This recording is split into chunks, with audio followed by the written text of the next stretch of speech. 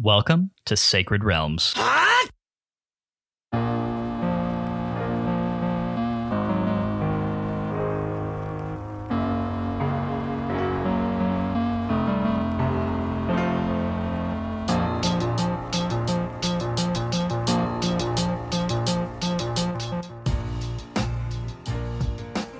It's a great day in Hyrule, y'all. Welcome to Sacred Realms, a Zelda retrospective podcast for the final time in Season 8 of this show. I'm your host, Lyndon Willoughby, joined by the recap episode brain trust of my co-host, Matt Willoughby, and returning favorite, the mustachioed wonder himself, Mike, the detective maker. Gents, good evening. Indeed, tis a wonderful evening, Sir Lyndon. Tis, indubitably.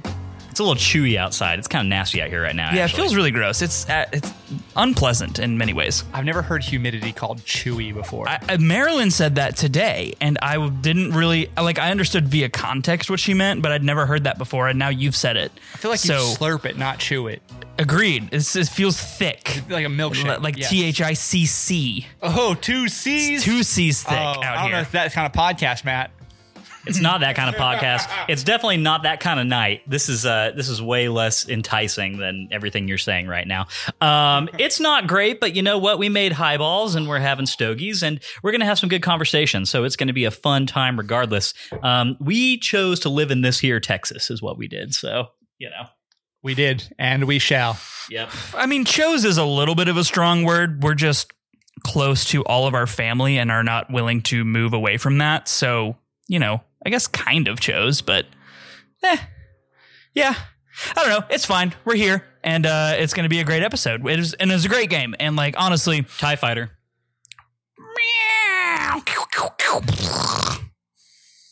Yeah, you can cut that out.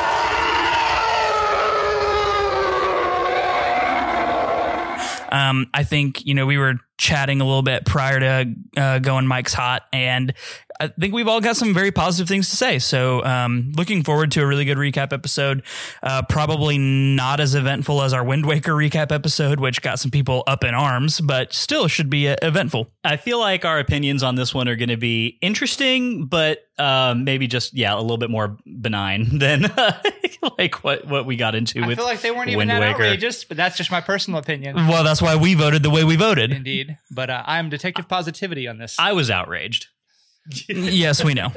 As was much of our Discord. Thanks, guys. I love you. And again, this is our ranking, so Best everybody support else's system in the world opinions here. don't matter. Well, I care about other people's opinions. What do you Not saying on, right not now? for our ranking. It Okay, doesn't. well, that's fair. That's fair. all I'm saying All right, is that all right, for all right. our list. Okay. But just to clarify, everybody is entitled to their opinion. Absolutely. Of the rankings. I do not begrudge anybody their ranking of Zelda games, even if they put Zelda 2 as their favorite. Fine. Mike's You getting do everyone all set up to vote A Link Between Worlds over Breath of the Wild on his personal list right now. Didn't Sam say? No, I'm that's just not what saying- we're doing. I'm just saying it's coming in hot, guys. Didn't Sam say that she put it? No, it was under Breath of the Wild, but it was top I 3. think Sam said it was in her top 3, but yeah, it was not. But not, still, not top 3. That is insane. That's yeah. very high. That is the highest of anybody that we've talked to so far. Really stiff competition, kind of that high up on the list. But again, this is the wonderful thing about having subjective opinions, especially when they relate to things that are all objectively good, right? You know? That's fair. Yeah. So nothing but good options here. Regardless, it is a rank and recap episode. We are here to wrap up our thoughts on A Link Between Worlds before our 4-week journey into a wonderful new experience with Tears of the Kingdom. Matt, holy crap. Yes. We are 3 days away. Well, as of this recording, we're 5 days away. But as of the Right.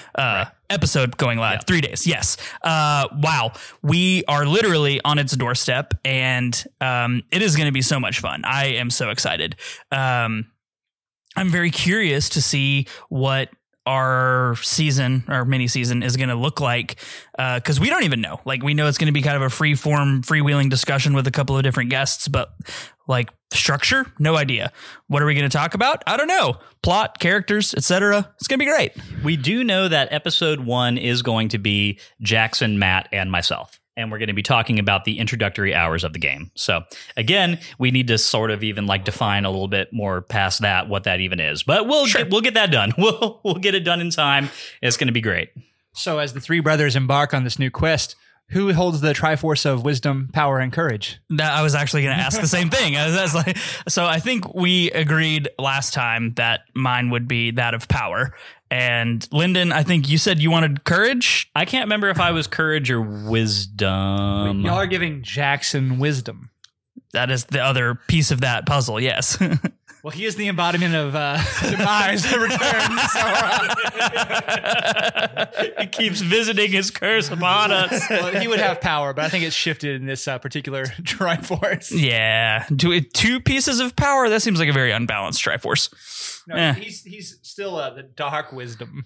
He's the dark side of the... Got it. Okay. He's got the Lorulian Jackson is Yuga. Oh, no. You want to paint me like one of your... Jackson's not artistic enough for that. Like one of your Lorulian girls. Jackson will probably listen to this episode, so I want to just go on record and say we love Jackson very much, and we're very excited that he's back on the podcast on a regular basis. We do. Love you, Jackson. You're not evil. No, we don't think you're evil. You great, buddy. You great. No, anyway, lots of very exciting times coming up. So we'll be more specific about what exactly we're going to be talking about in terms of like, what's the cutoff? How many hours did we play? If there's like a easily definable spot where we stopped playing, then we'll be specific about those things too. So wait for communications on that.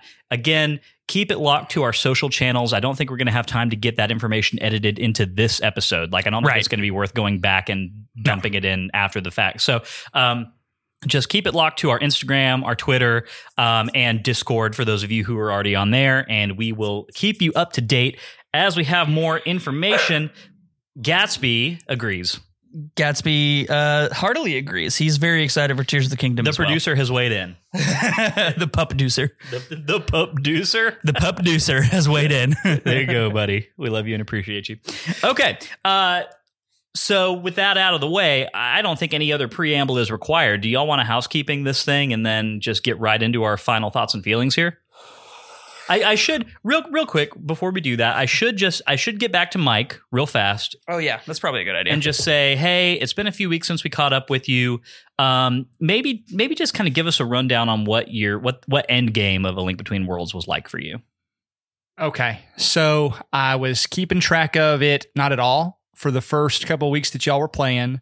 I then borrowed Jackson's Nintendo DS and cranked out about the first half of the game in a day while we watched Formula One. I then had to give it back to Jackson, and I recently cranked out the last half in the last couple of days. So I did listen to y'all's podcast from last week, and you had said that doing it in the short snippets was kind of frustrating and kind of interrupted your flow. Mm-hmm. I think I might have found it more enjoyable because I knocked out big chunks at a time. Yeah. But I had a blast. And then I stayed up late like a teenager who doesn't have responsibilities or to be at work at 6 a.m. last night and beat the game. So it's fantastic. We appreciate your sacrifice of the late night. Did we awaken your inner child? Yes, that my inner child was awake last night and my grumpy 64-year-old version of myself was awake this morning at 6. Which one are we getting right now? Both. The middle ground. 64-year-old Mike in the room with us right now. That's my secret. I'm always grumpy. That's fair. Yeah. Okay. Yeah. What a legend. All right, y'all. Well, thanks for catching us up real quick, Mike. Of course, we're going to talk more specifically about all that stuff here in just a minute. Let's go ahead and get the housekeeping out of the way, then dive right into it. If you didn't know, Sacred Realms is a weekly re-examination of The Legend of Zelda, one little slice at a time. Sacred Realms drops every Wednesday and is available on all major podcast networks. Every week, we play a new section of a Zelda game. Then we sit down here to talk and to drop our hot takes. If that sounds fun to you, please head over to Apple Podcasts, hit that subscribe button, and be sure to leave us a review. 5-star reviews are greatly appreciated, and they have a chance to get a shout-out here on the show. If you want more Sacred Realms in your life, you can head over to patreon.com/Sacred Realms Pod to get access to our Discord channel, write in listener mail, vote on what game we play next, Phantom Hourglass in this instance, and so much more. Additionally, one of the benefits that Master Sword patrons and above get is that we read their names every week here on the show. Those legendary individuals are Connor, Shepherd Street, Matthew, Chris, Daniel, Fallout 907, Kelso, Tiffany, The Star, Daxel, Patrice, Stephanie, Darknuck, Brian, George, Mike, Dylan, Lenny, Melanie, Kolku, Aiden, Rowan, Josh, Nick, Dante, Gep, Brittany, Davey, Haru the Mighty, Derek, Albert, Mark, Andy, Cameron, Ben, Daniel, Nick the _TV, Travis, Christian, Jonathan, Hyrule Interviews, aka Max Nichols, Garrett, and Drew. You are the most legendary of individuals, and we would break the dimensional plane into an alternate version of our world only to later save it with any one of you at any time. Yeah, sure, I'm down for that. That sounds like a fun adventure. I thought that sounded like a good time. But with all that being said, we've got some game to talk about. One last thing before we get into that. I want to shift the tone for 1 second. I need to offer some sincere and heartfelt thanks to a lot of you. The folks who are in our Discord channel, excellent community. Truly just a wonderful community of people.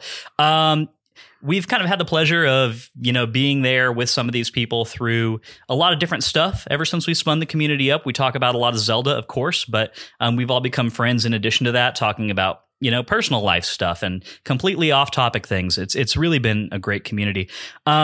I would like to thank all of the members of our Discord channel this past weekend who, upon seeing that we had a mass shooting event very close to where y'all know we live, check in on us and specifically come in and ask and make sure that everything was okay. Thankfully, it was. We were very close by. It's a place we know really well. It was a very somber day, and it felt very close in a way that a lot of them haven't. But definitely not the best day that we've ever had. But the support that we got from y'all, the concern that we felt, Matt and I appreciated it so very much. Y'all will never know. Really, you guys are great, and we appreciate you more than we could ever say. Absolutely, seconded, and it was definitely a hard day for both of us. Seeing a place that we grew up with be affected in such an atrocious way. We're grateful that neither of us were injured. No one we know personally, but those who were affected by this tragedy are in our thoughts and prayers. And more than that, we've kind of dedicated to doing more than just thinking and praying. And I would encourage everybody, if this affects you the way that it has affected us, to do the same. Don't just think and pray, but go vote, go be involved. So thank you, everybody, for reaching out, and we appreciate y'all. Absolutely. Discord crew, y'all are the real MVPs. Seriously, this has been one of the brightest spots of this entire experience, right? Absolutely, bar none. Making the podcast is incredible. It's a fun time. It's never gotten old. I would say that a huge chunk of the enjoyment has come from the Discord ever since we spun that up. Absolutely. Especially talking with all these people in the lead up to so many exciting things within this fan community, right? Getting ready for Tears of the Kingdom, getting ready to tackle a game that is not necessarily very popularly regarded in the canon of Zelda games and Phantom Hourglass, right? Just having this group of friends has really been incredible. So thank you to our Discord community. Don't know what we would do without you. Amen. There you go. All right, y'all. Well, let's go ahead and get into not the Sacred Realms rundown. We've put that on the shelf for a few weeks longer than we actually normally do. As it turns out, the Sacred Realms rundown will not be back for another 5 weeks from this episode. However, what we have in its place today is the Sacred Realms recap. That is, of course, a 6-part analysis where we break down this game into individual categories, talk about its successes, its failures, high points, low points, and everything in between. Part 1 of the Sacred Realms recap is our discussion about the plot, in which we also discuss the main characters of this game. And here is going to be a really fun one, y'all, because I'm going to go ahead and say it now. I think that the strongest thing that this game has to offer is its plot and the story that it told. Now that we know what the ending is, now that we know what this has all been building towards, I think that this game has an incredibly strong story. Matt and I have already talked about it a little bit, so I'm going to bounce it over to Mike now, who has cracked into that even just a little bit more recently than we have. Mike, how did you feel about the story of A Link Between Worlds? Well, Lyndon, I felt fantastic. So again, I kind of broke the game up into 2 or 3 kind of big chunks for play.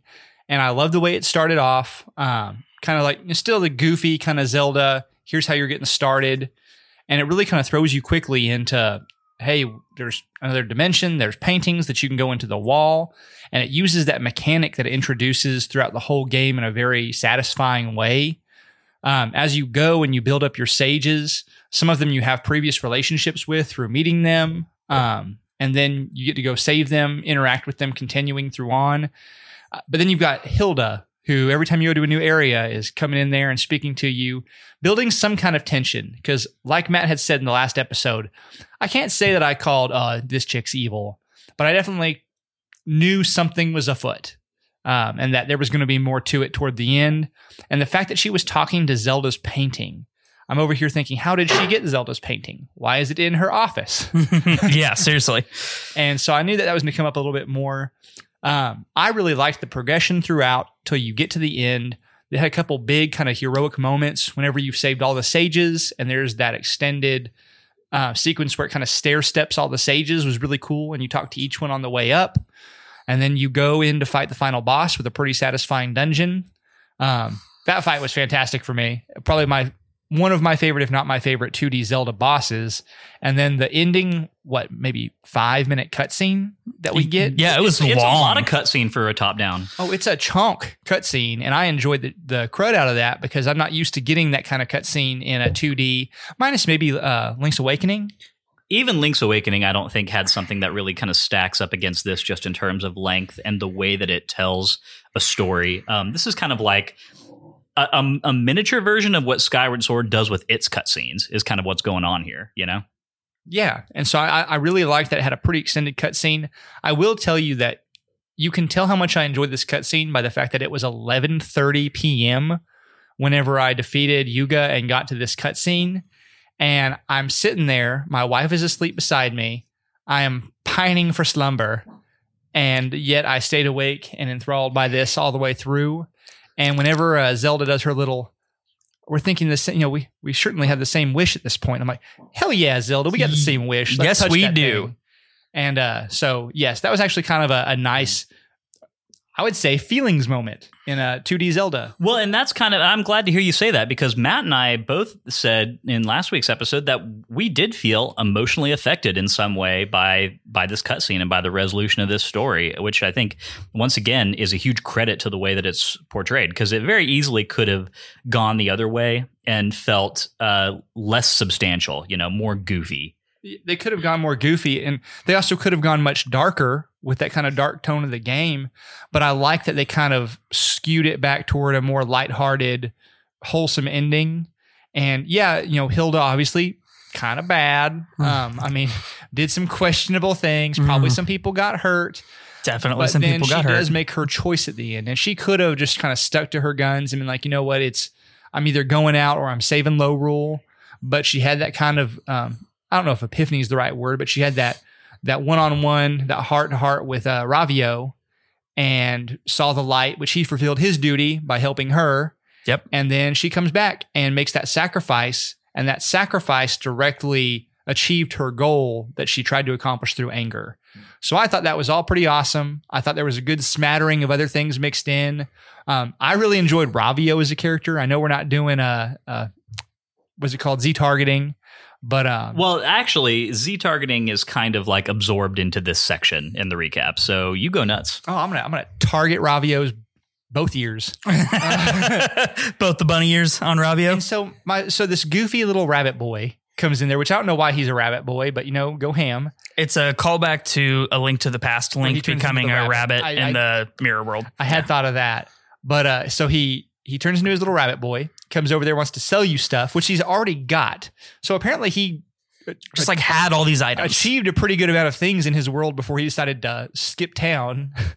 Which is pretty awesome. He could have stolen from like the Museum of Hyrule or something too. But I'm wondering if he had like his bets hedged because he was selling you stuff at a pretty exorbitant price. And if his whole goal overall was to go back and like convince Hilda to not do bad things, maybe he didn't need to like sell you everything and could have given it to you or maybe discounted you as the hero of time. But no, he gets his whole bag of rupees. So I wonder if she had said, nah, I'm still going to be evil. If he would have been like, peace, going back to Hyrule. I think he was hedging his bets so that if you failed, he was still going to live the good life in Hyrule. He's still just going to like live out the rest of his life in luxury. Yeah. Ravio's over here like, look, y'all, I really want this all to work out, but here's the deal. Just in case it doesn't, I don't want to say that I've already drawn the lines for an expansion on Link's house. I'm going to add a sauna. We're going to put in a hot tub. Definitely a second story. Yeah. Media room. So any question, I have a question on this. Are there any Easter eggs in the low roll version of Link's house that point to it being Ravio's?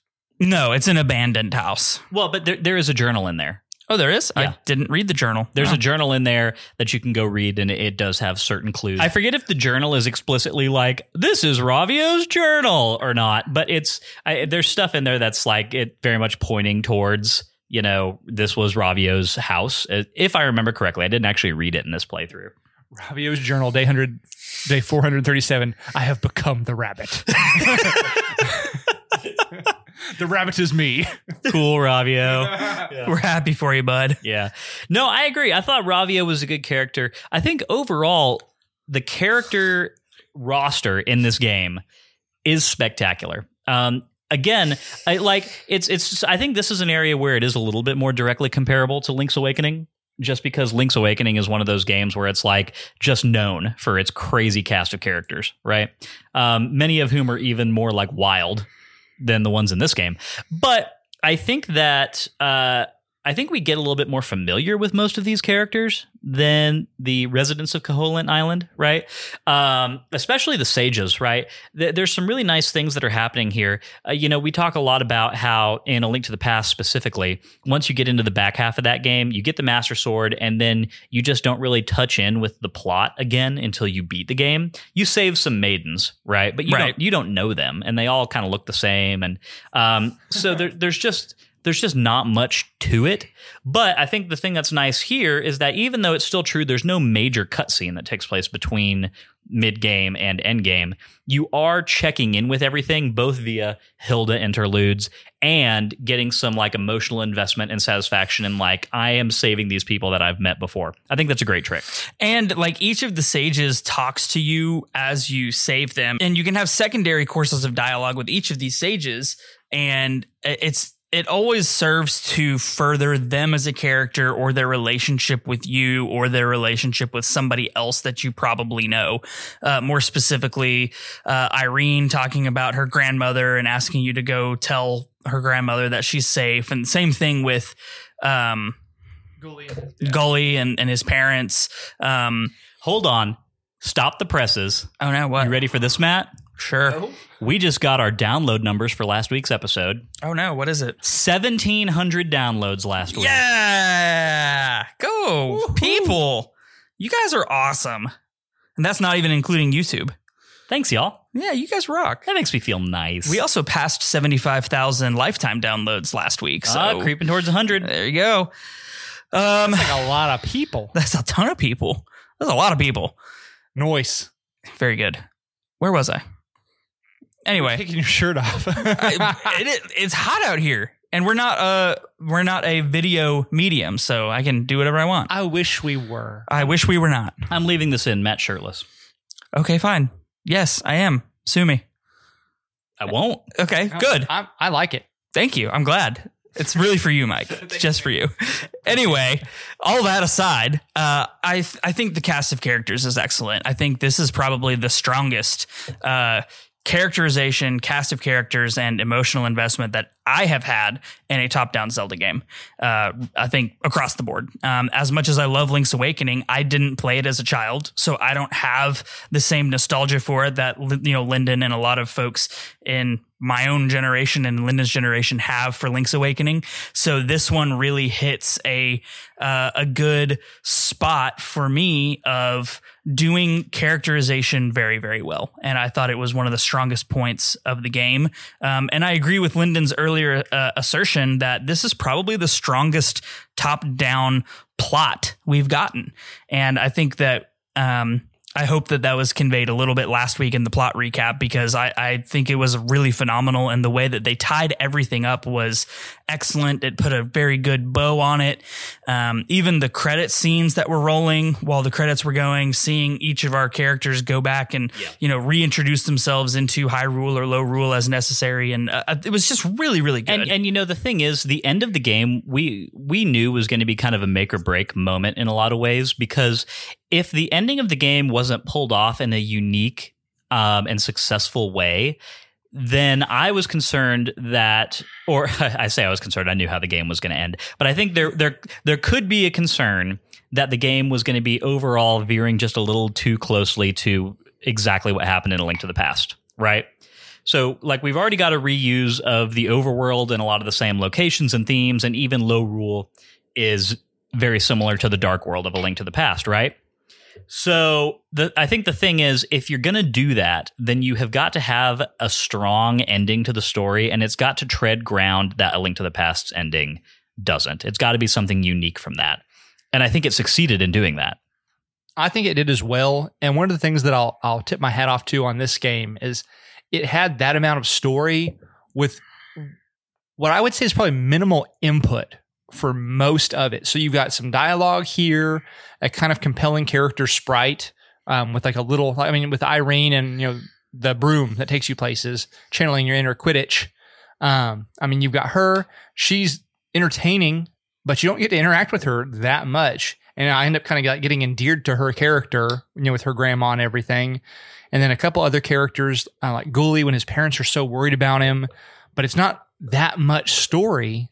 But when you culminate that all together and tie that up with that beautiful bow that was the end game, then it really pulled it off in a way that I was kind of surprised I enjoyed the story so much. Yeah, I agree. I don't think I have too much more to add here. It does a lot with a little. Yeah. And we say that it does a lot with a little, but this does have more input. Like you were saying, Lyndon, it has more input than any other top-down Zelda I can think of. It has the interstitials with Hilda. It has the conversations with the sages. It has Hilda telling you what's going on when you enter a new area of Lorule. It's got, cutscenes, fairly lengthy ones. And so it definitely has more story input than most top-down Zeldas, but it still feels minimal based on what we've had recently. Wind Waker, Skyward Sword, Breath of the Wild, which are just way more plot focused due to the nature of the 3D gaming experience that they have. Which have cutscenes in each major area of the game, right? Yeah, for sure. Yeah. I think it does it very, very well. Yeah. Yeah. So let's talk about some characters here. The first one that I actually want to get to is one that we have established a few seasons ago is worthy of being considered a character as we kind of analyze these games. Groose! I wish it was Groose. I need more Groose in my life. Groose was in this game. That would have been fantastic. Kind of like Dompe. He's just he just shows up all over the place, right? I love that. Yeah. No, I was going to say the Kingdom of Hyrule has as a character, right? And so this is one of the ones where I think it's so interesting to talk about because, again, and when I say the Kingdom of Hyrule, I mean the world of this game, right? And I'm not, I want to be able to talk about Lorule as well. I feel like with Hyrule, there's a lot less to say just because, again, this is the Link to the Past map. And even for those of us who aren't as familiar with that map as others, y'all two had only played that game once before, right? So it's not, I don't think there's that level of familiarity as a lot of people have. But still, it is a place that we visited before with some alterations and updates. But then we do have Lorule, which, while technically distinct from the dark world of A Link to the Past, is still similar in a lot of ways. Matt, I'm going to bounce it to you first. How did you feel about the play space of this game, the overworld?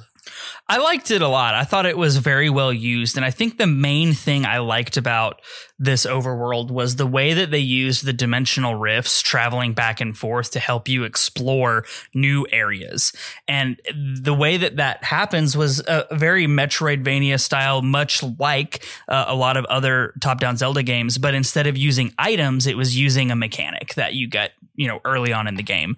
And it was used so effectively that there were so many secrets that you had to go back and forth between.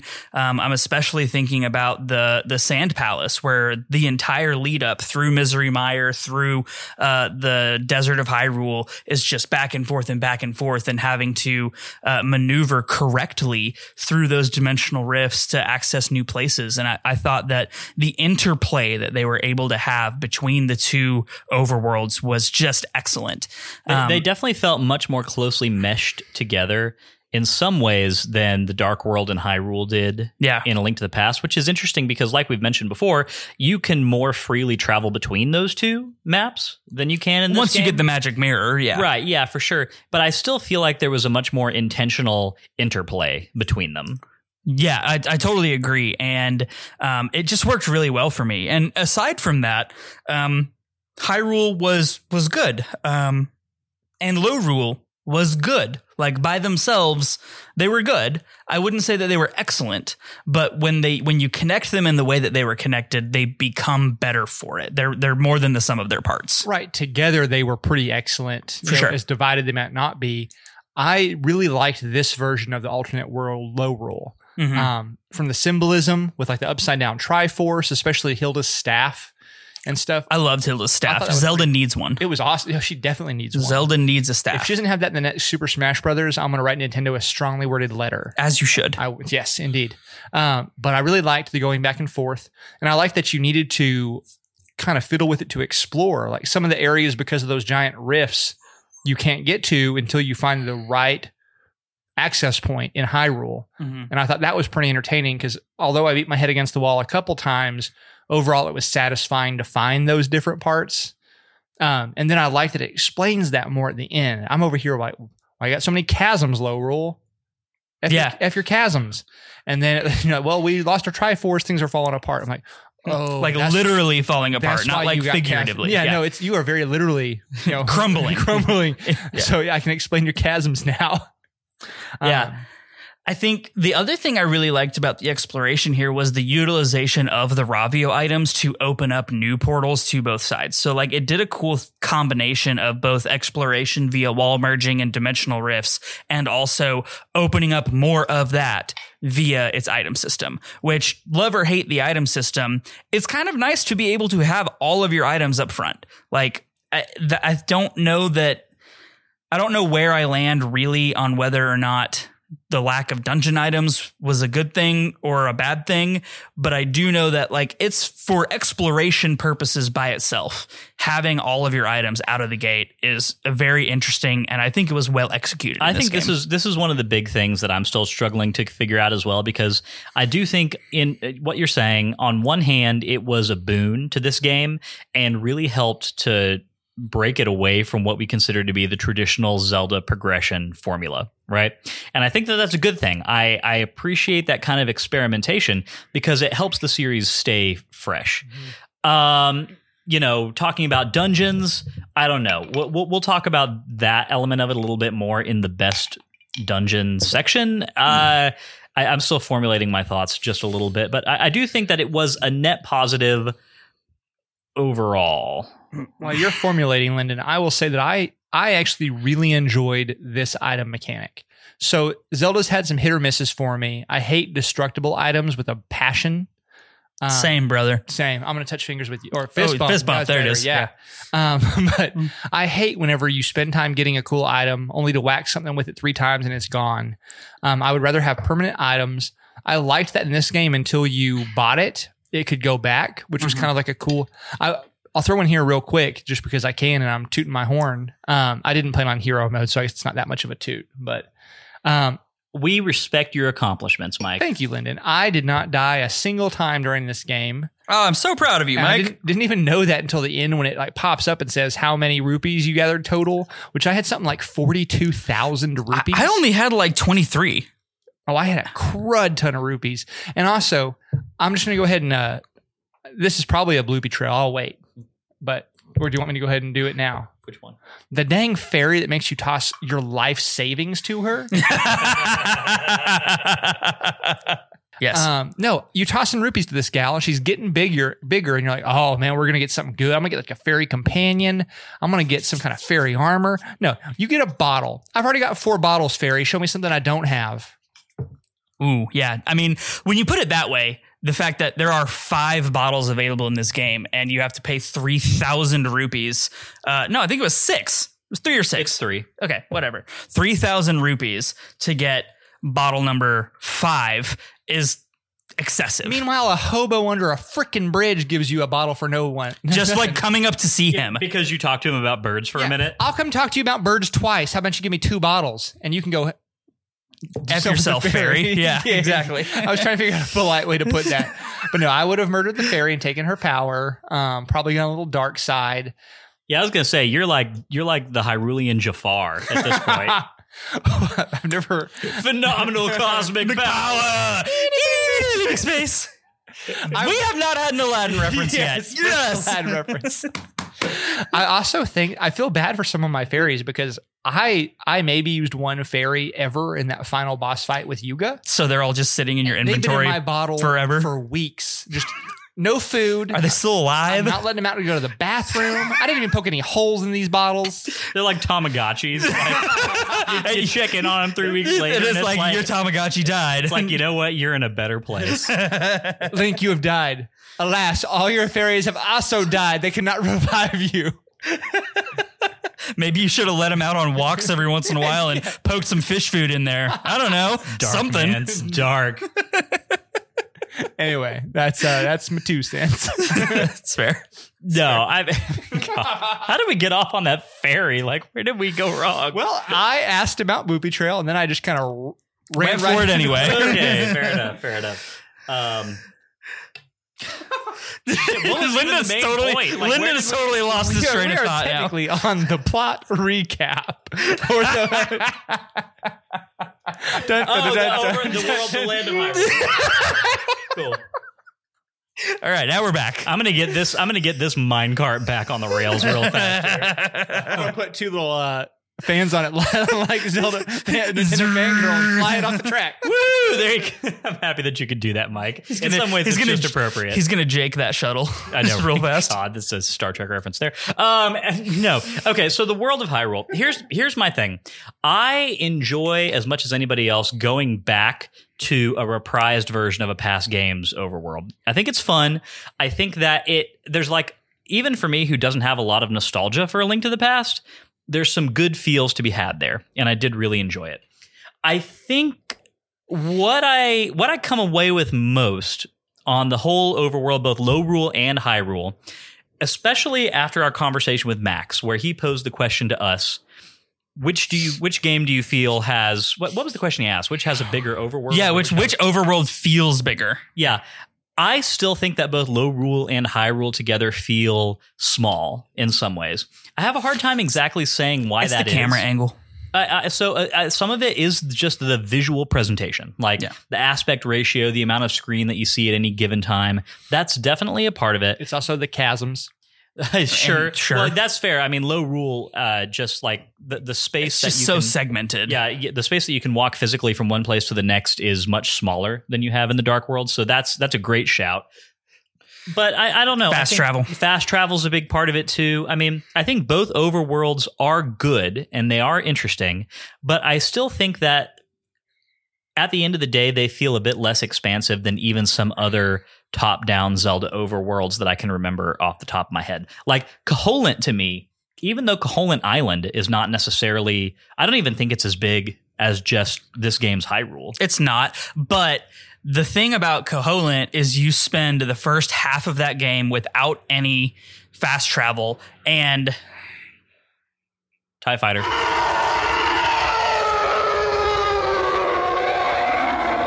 So you spend the first half of the game on Koholint Island with no fast travel and also confined to a fairly small section of the map until you get power gauntlets.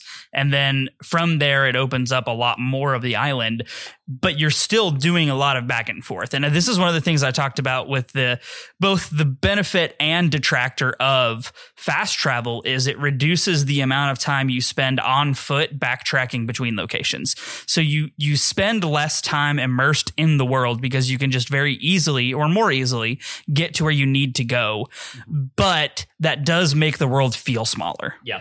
But I will say, because of the stuff that we were talking about earlier in regards to characters, one thing that is really nice that happens here that you don't get in A Link to the Past is the Kingdom of Hyrule itself is humanized in a way that it's not in the Super Nintendo game, right? I think that this feels like a much more lived in, functional realm, you know? It's a kingdom. There are people who live in this kingdom. There are towns. There's people outside of the towns going about their livelihoods, and you interact with those people in a meaningful way for the most part. Yeah, you had a lot of meaningful interactions. There's a lot of diversified mercantile opportunities, and you've got things like the baseball field, or is that in Lorule? That's Lorule, but still, I mean, I think good for you, Lorule. I think Lorule has the same thing, but in a different way. But yeah, keep going. You've got different things that like are there for entertainment. You know how you actually can tell that Hyrule's prosperous? The bar is full of happy people. There's that. I was going to say that a man can make a living collecting and selling bees. Well, there you go. That's a very good point. Yeah, there's what are those called? They're not ornithologists. Those are bird people. So he's entomologists are all bugs. Entomologists, yeah. But I know that bee people have apiaries. Yeah, have apiaries. I don't know what you call them other than beekeepers. But also, I found him a golden bee finally. So did I. I had to buy it. He gave me I found it. I found that glowing bee, and I caught the crud out of that. I actually chopped my first one up, so I felt a little bad. Sad for you, but then happy for you found another one. I did not get the bee medallion before beating this game. I got a bee medallion. I got the bee medallion. Check one, Linden 0. But anyway, so you take those where you can get them. Mike. But you know what? If he was buying a property on one of those home makeover shows, his budget would be like 500,000 rupees. Yeah. And everyone's like, I'm a professional beekeeper and my budget is 500,000 rupees. And everybody watching the show goes, how in the do you do that? My wife collects wildflowers. This man who like lives in a bee costume, lives by himself, and just buys and trades in bees is shopping for like a 3-story penthouse in San Francisco. And everyone's like, how? Meanwhile, the detective and his nurse wife are looking for a nice box to live in. and the professional business person whose fiance is I love the box that you live in, Mike. Thanks, I'm fond of it. We're still renting because we can't afford to buy. Yeah, that's how it goes, you know? I'm mad at the beekeepers now. Same. Very mad at this guy. And it's not even his fault. He does not have a corner lot, so there you go. There's your silver lining. That's true. Yeah. Not much of a yard either. It's very close fenced in. He's not on a cul-de-sac. You're on a cul-de-sac, so I got things going from a box. Look, my apartment complex is nice, I guess. That's good. But speaking of Lorule, I think Lorule is nice. In some ways, I do enjoy Lorule more than I like the Dark World in A Link to the Past. I think that Lorule in some ways always felt a little bit more dangerous to me than the Dark World of A Link to the Past, but at the same time having, again, a fun cast of goofy characters. You know, the monster cult comes to mind. Yeah, I think that Lorule definitely feels very dangerous. There's just the amount of roaming enemies that can really knock you the hell out early on in the game is a big part of that. And you're right, the cast of characters that you have meaningful interactions with, the mirror blacksmith, the thieves in the thieves hideout, the townspeople, the monster cult. Like, the monster cult isn't so meaningful interaction, but like still they are more interaction than you really got in the Dark World, I feel like. And also the fact that the Dark World is full of actual monsters, not people. Right. I think that's another big part of that. The Dark World felt more evil. I would say Lorule felt more desperate. I think that's very accurate. So yeah. On a weird tangent, I'm going to do really quickly just because I know Lyndon will appreciate it. Lorule to me, I was thinking it felt a lot like, what's the land where Roland comes from in the Dark Tower series?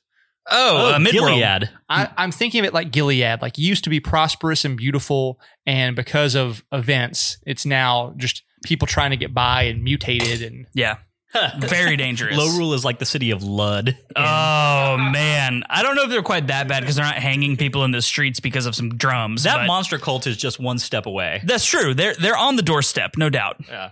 Hopefully they're coming back away from that doorstep with the reintroduction of their Triforce. But anyway. So let's talk about some of the main characters of this game. Of course, this is typically Link, Zelda, and Ganon. We're going to have to shake it up just a little bit more than that. Let's go ahead and start with the one undisputable, connection between all these games. And that is, of course, our hero, Link. Linkus Maximus. Linkus Maximus. I'm going to be quick here. I think that this version of Link falls into the same sort of category as a lot of top-down Links do, right? Which is, it really is much more of a proxy for the character and just a fun cipher than anything else. I don't think top-down Links typically ever develop into anything really more than that, and I don't think that this one is a particular exception. I agree. I think the top-down Link is really the truest version of what the creators of Zelda had in mind. And the quote that I've seen, which I don't even know if it's a real quote or not, where, Link is the tabula rasa of the player, and like whatever you want Link to be, that is what Link is. Like that is top-down Zelda Links are that way. And this one is very similar outside of being a blacksmith apprentice who has a little friend named Gully. Outside of that, everything else is up to your interpretation completely. And you can give him any personality or backstory you want. Agreed. Yeah. Let's talk about Lorule's version of Link, which is Ravio. A lot more characterization there. We've already touched on Ravio a bit. I'm sitting over here thinking if we can get this kind of characterization for Ravio, then we should be able to start getting shades of similar characterization in Link in top-down games. Right? Totally agree. And not to the same extent. I don't think, Ravio talks. He talks a lot. He's not the silent protagonist. Like there are a lot of things that they do with Ravio that would just not fly for Link, right? But that being said, I think, again, going back to how Link is handled in 3D games, Link in those games has much more of a defined personality, right? Like in some of them you've got goofy Link, and some of them you've got heroic Link, some of them you've got brooding Link, he's got shades of a personality, and I really think that that's something that top-down games, if we ever get more, could definitely start doing. I really like, for that reason, I think that's one of the main reasons that Ravio is such an interesting character, because he's presented to us as Lorule's counterpart to our main character, and seeing that juxtaposition in characterization is really big, and I think that's one of the reasons that he feels so interesting. Yeah, I think like do you take away that, because Hilda's not the polar opposite of Zelda, so you can't make just a basic inverse relationship, right? To say that, well, Ravio is eager and greedy and very talkative and kind of shady. So therefore, take all your rupees. That's true. So therefore, Link is the opposite of all of those things. Like, I don't think you can necessarily say that. Like, I'm very curious to know. I think you can. You can say that. You can make a meta statement about that, right? Like, well, I mean, sure, but like maybe Link is talkative and goofy, but we just don't get that because it's top-down Zelda game. And I think, but that's also part of what I like about the Link being kind of the silent protagonist. Because so say you're not into the goofy Link, like you want to play a more straight-laced, paladin-y, like I'm here to help Link than a goofy Link. Sure. You can do that and just kind of project on the strong silent Link. If Link had too many dialogue choices, and I don't think anyone really wants Link to get into, especially in top down, to where you're like doing dialogue options. And things. You don't want a Dragon Age Origins protagonist. Which, well, I do, but I mean, maybe not with Link. Yeah. No, I mean, I always want Dragon Age Origins protagonist. But Breath of the Wild Link, you have dialogue options, right? Sure. Yeah. And so I think that there is definitely a space for that, and that was fun for me in Breath of the Wild. I kind of like this Link for being the strong silent Link. And I think that also made the difference with Ravio so much more stark and kind of fun at the end, because you've had this Link you've been projecting on the entire time. Then Ravio pops up with his own kind of really goofy personality, and then kind of goes from that goofy rabbit dude you've been dealing with the whole game to, hey, I actually have some real motivations and things behind me than just wanting all your rupees. He put all of his skill points into persuasion and charm, and they all came to very good use at the end. Yeah, so Link of Hyrule is spec'd into probably strength and dexterity. Yep. So he's a classic fighter. For sure. And then he's probably more of a charismatic bard. Absolutely. Ravio is 100% the bard in the party. But so what I want to say about that is that I think that's why I don't get on board with the super absolute tabula rasa Link. And I say that because as I was playing this game, I did not feel any connection to the character of Link. And maybe that's just me not getting into the headspace of projecting onto the character like I'm supposed to, in quotes. But I just don't do that with totally silent protagonists.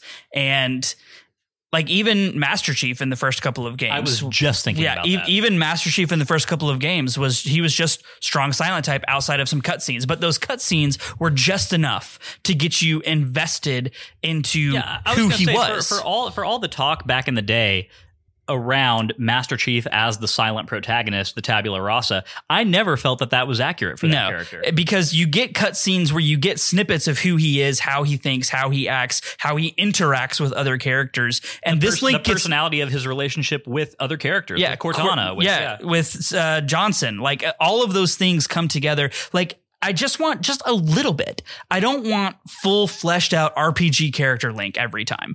I don't even know if I want that at all. But what I do want is something. I want a little bit, just little snippets that help me ground myself in who this character is. All right. I agree with the little bit being in there.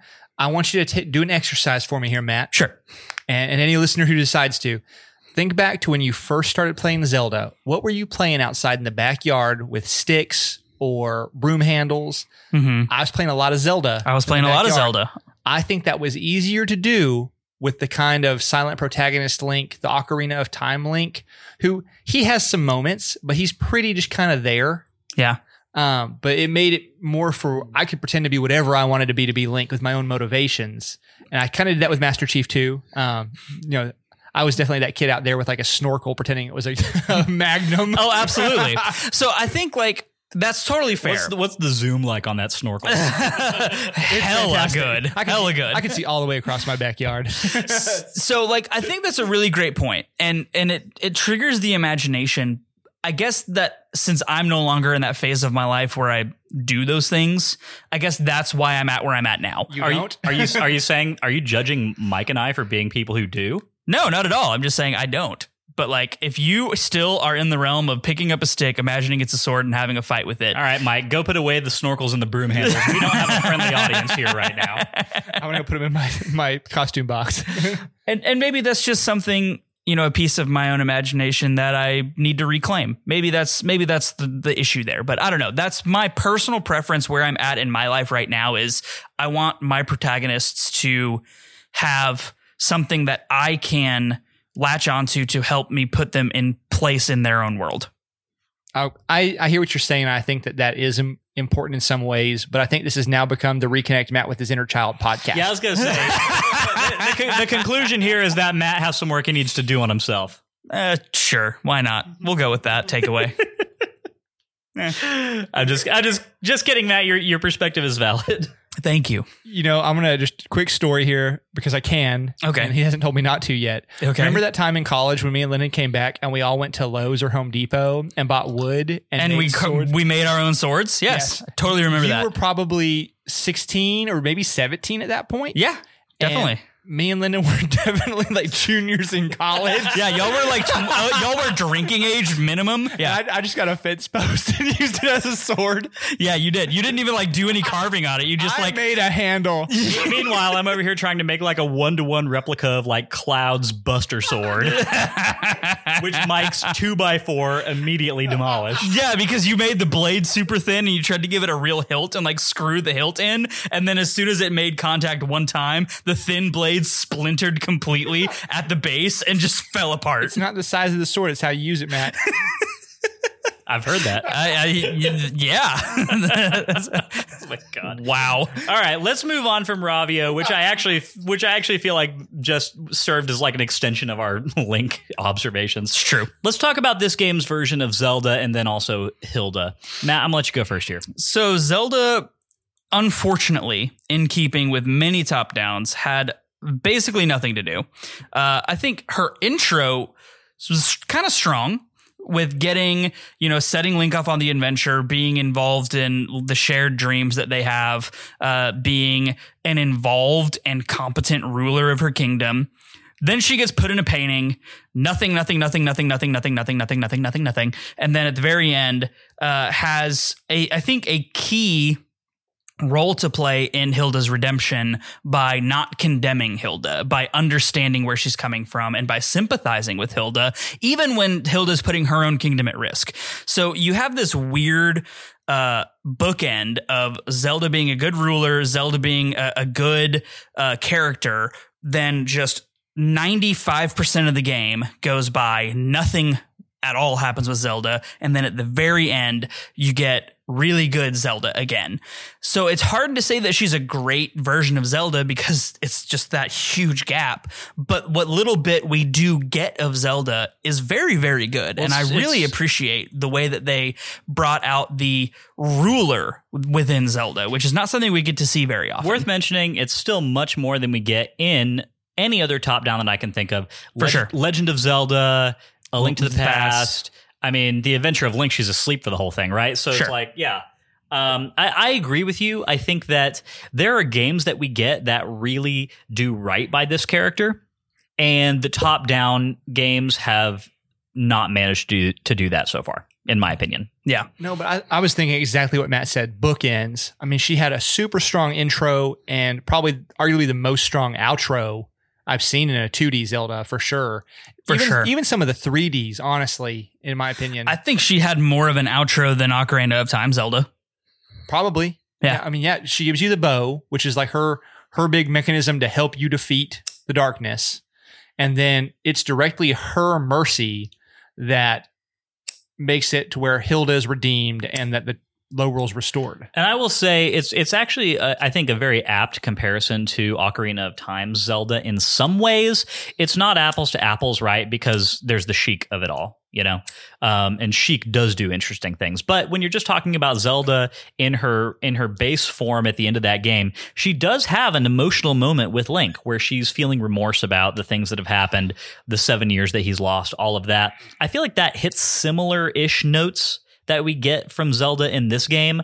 I think it still feels more impactful for me in A Link Between Worlds, just because there's more at stake than just Link's experience personally, right? We're talking more about the redemption of an entire kingdom, right? Sure.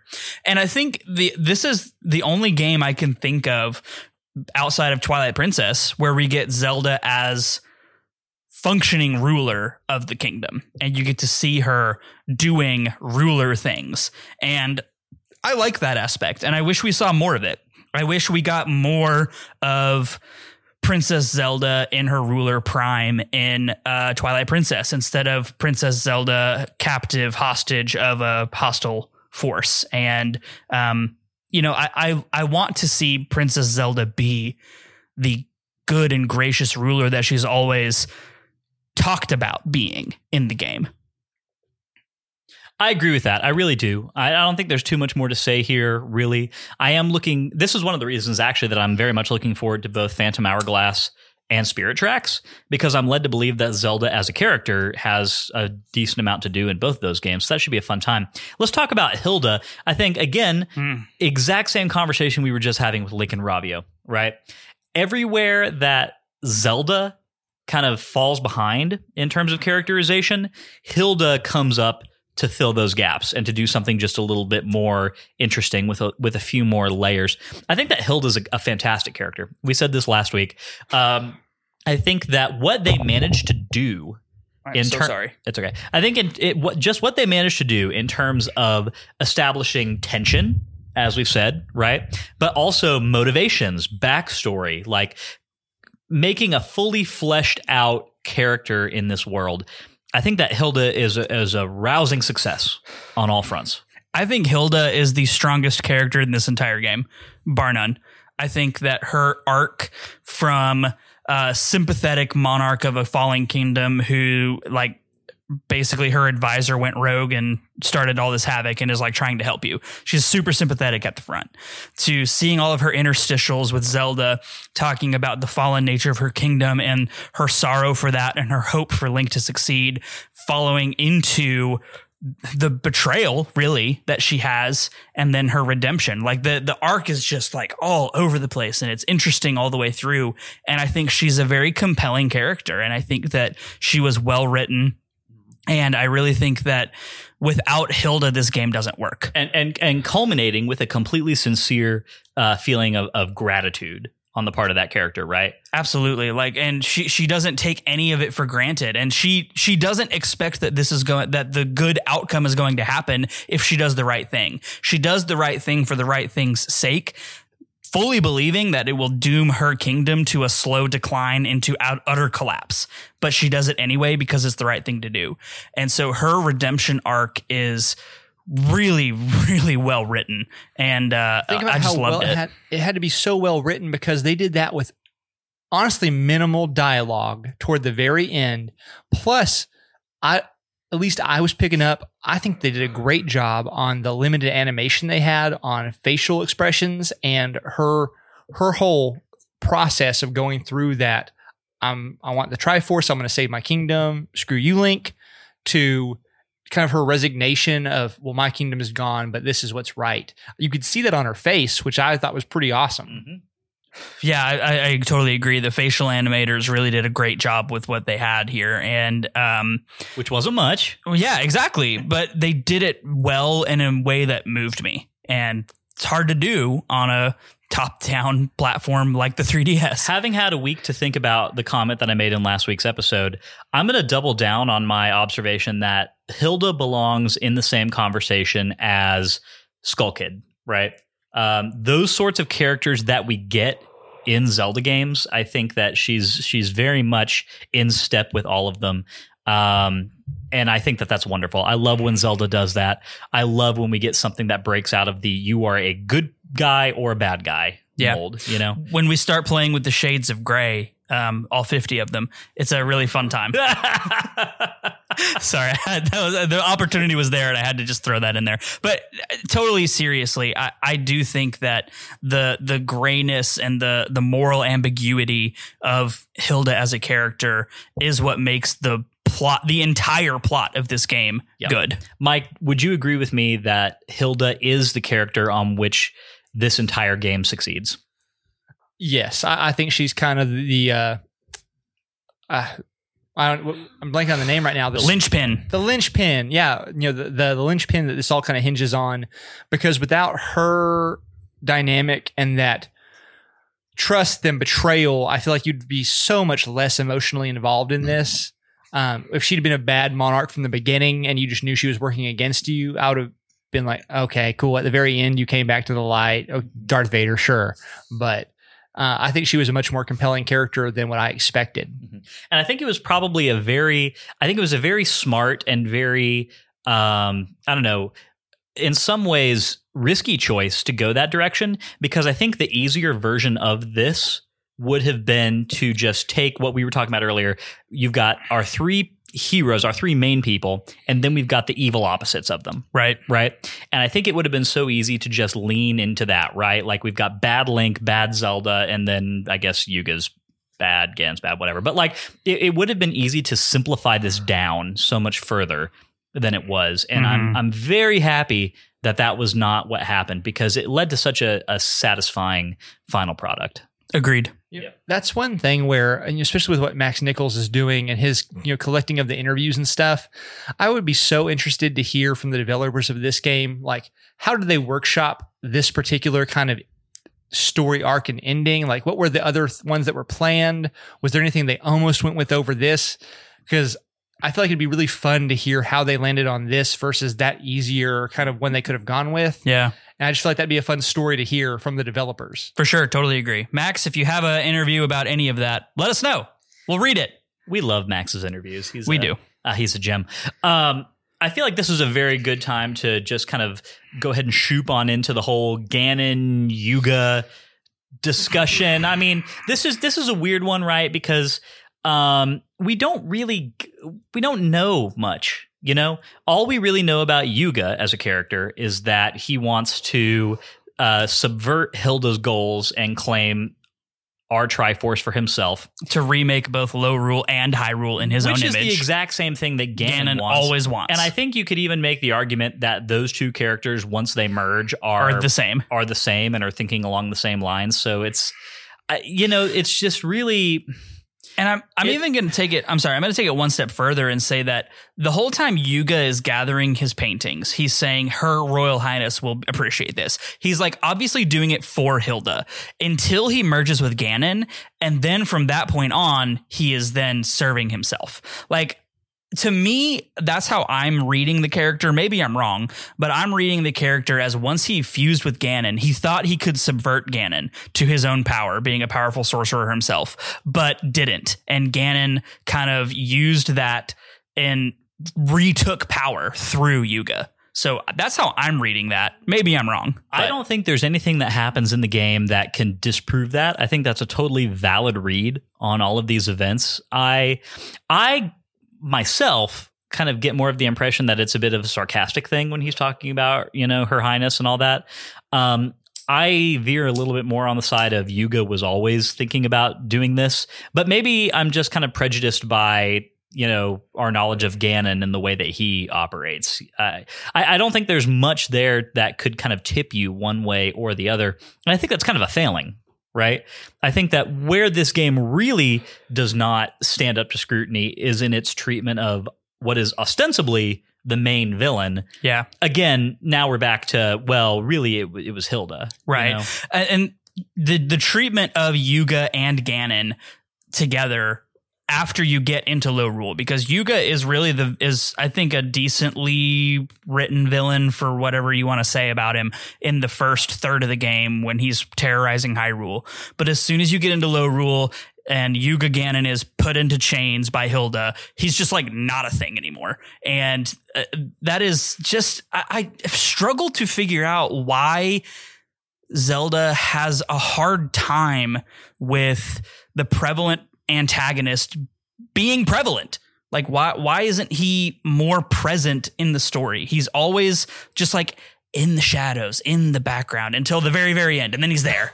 And I think that's how he should operate. So, I mean, he is one man, or man pig, if you will. I will. So, but he has to operate through all his cronies, let you do the dungeons. If he was powerful enough, why wouldn't he just come fight Link right at the beginning of the game and take Link out? Because you have your green tunic, your maybe not even Master Sword yet. Honestly, if he wanted to, he could just come and punk you. Yeah. So I'm going to disagree with you on literally. This is something that is very, very recent in my own gaming experience. And that is, and I'm going to do this with as minimal plot spoilers as I can for Jedi Survivor. The main antagonist of Jedi Survivor, at least so far to where I'm at, is very prevalent throughout the game, and you interact with them on a couple different occasions. And you do so in a way that doesn't deflate their power or their importance, but furthers their sinister intentions. And like, I think that you can do that. I think it's hard. It's probably way harder than I'm giving it credit for. I'm not a writer. I'm not a storyboard artist. Like I'm none of those things, but I think there's a way. And I think Ocarina of Time actually did this the best for Ganondorf being kind of prevalent throughout the story.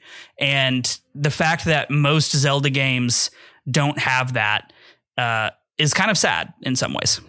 Yeah, and so the games that do, where you fight the main antagonist a couple times throughout, and so like with Girahim, who main antagonist. He gets the Palpatine treatment. So you fight him a couple times throughout the game, and he's a little stronger each time. But he kind of says like, "Oh, I was just playing with you this time." Right. And so that's one way to kind of do it. But I just think with Yuga Ganon specifically, to keep it with this game, I think that in order to give you the leeway to do all the dungeons, go find all the sages. He kind of had to be in the background the way they wrote it. Not to say there's another way they could have done that, right? But that's just the way it felt for me in this game. I think where I'm at with it is that in order for Yuga Ganon to come forward and be a more compelling character and a more driving force in the story overall, that would have come at the expense of what we got with Hilda. So I don't want to say that I wish it had happened that way, because I like what we got. That does not completely erase the fact that kind of what we have here is, similar to how Hilda is yet another entry in like the Skull Kid, category of characters in Zelda games. Yuga Ganon kind of goes on the pile with Girahim and Zant as characters who start very compelling. Yeah, and have very interesting personalities and characterization and things that we'd never seen in a Zelda game before, right? And then by the end of the game, just kind of get shooped off to the side. They take a back seat. And at the end of the day, are secondary characters. Yeah, agreed. And I have mixed feelings about that. Like, yeah, is my final verdict on that. Good. We got it in writing, y'all. No, it's fine, right? It's fine. At the end of the day, it just turns into a fun boss fight is basically all that it's doing for us. And it was a fun boss fight. I did really enjoy the Yuga Ganon two-face boss fight. Yeah. But I would say that we have more successful iterations of Ganon as a character, and we have more successful new enemies that are not Ganon than Yuga. Totally agree on that. Yes. Okay. Very last thing, before we get out of the plot section, I would just like to have a conversation real quick about the Triforce lore of this game. Yes. And just say that I really appreciate the extra layers that we get here. I think that, as we said last week, I love stories where the Triforce is more of a driving, involved element. I think that this is another example of that. I think it's very successful and is one of the things that makes the ending of the game so emotionally impactful. The Triforce is in some ways the ultimate MacGuffin, right?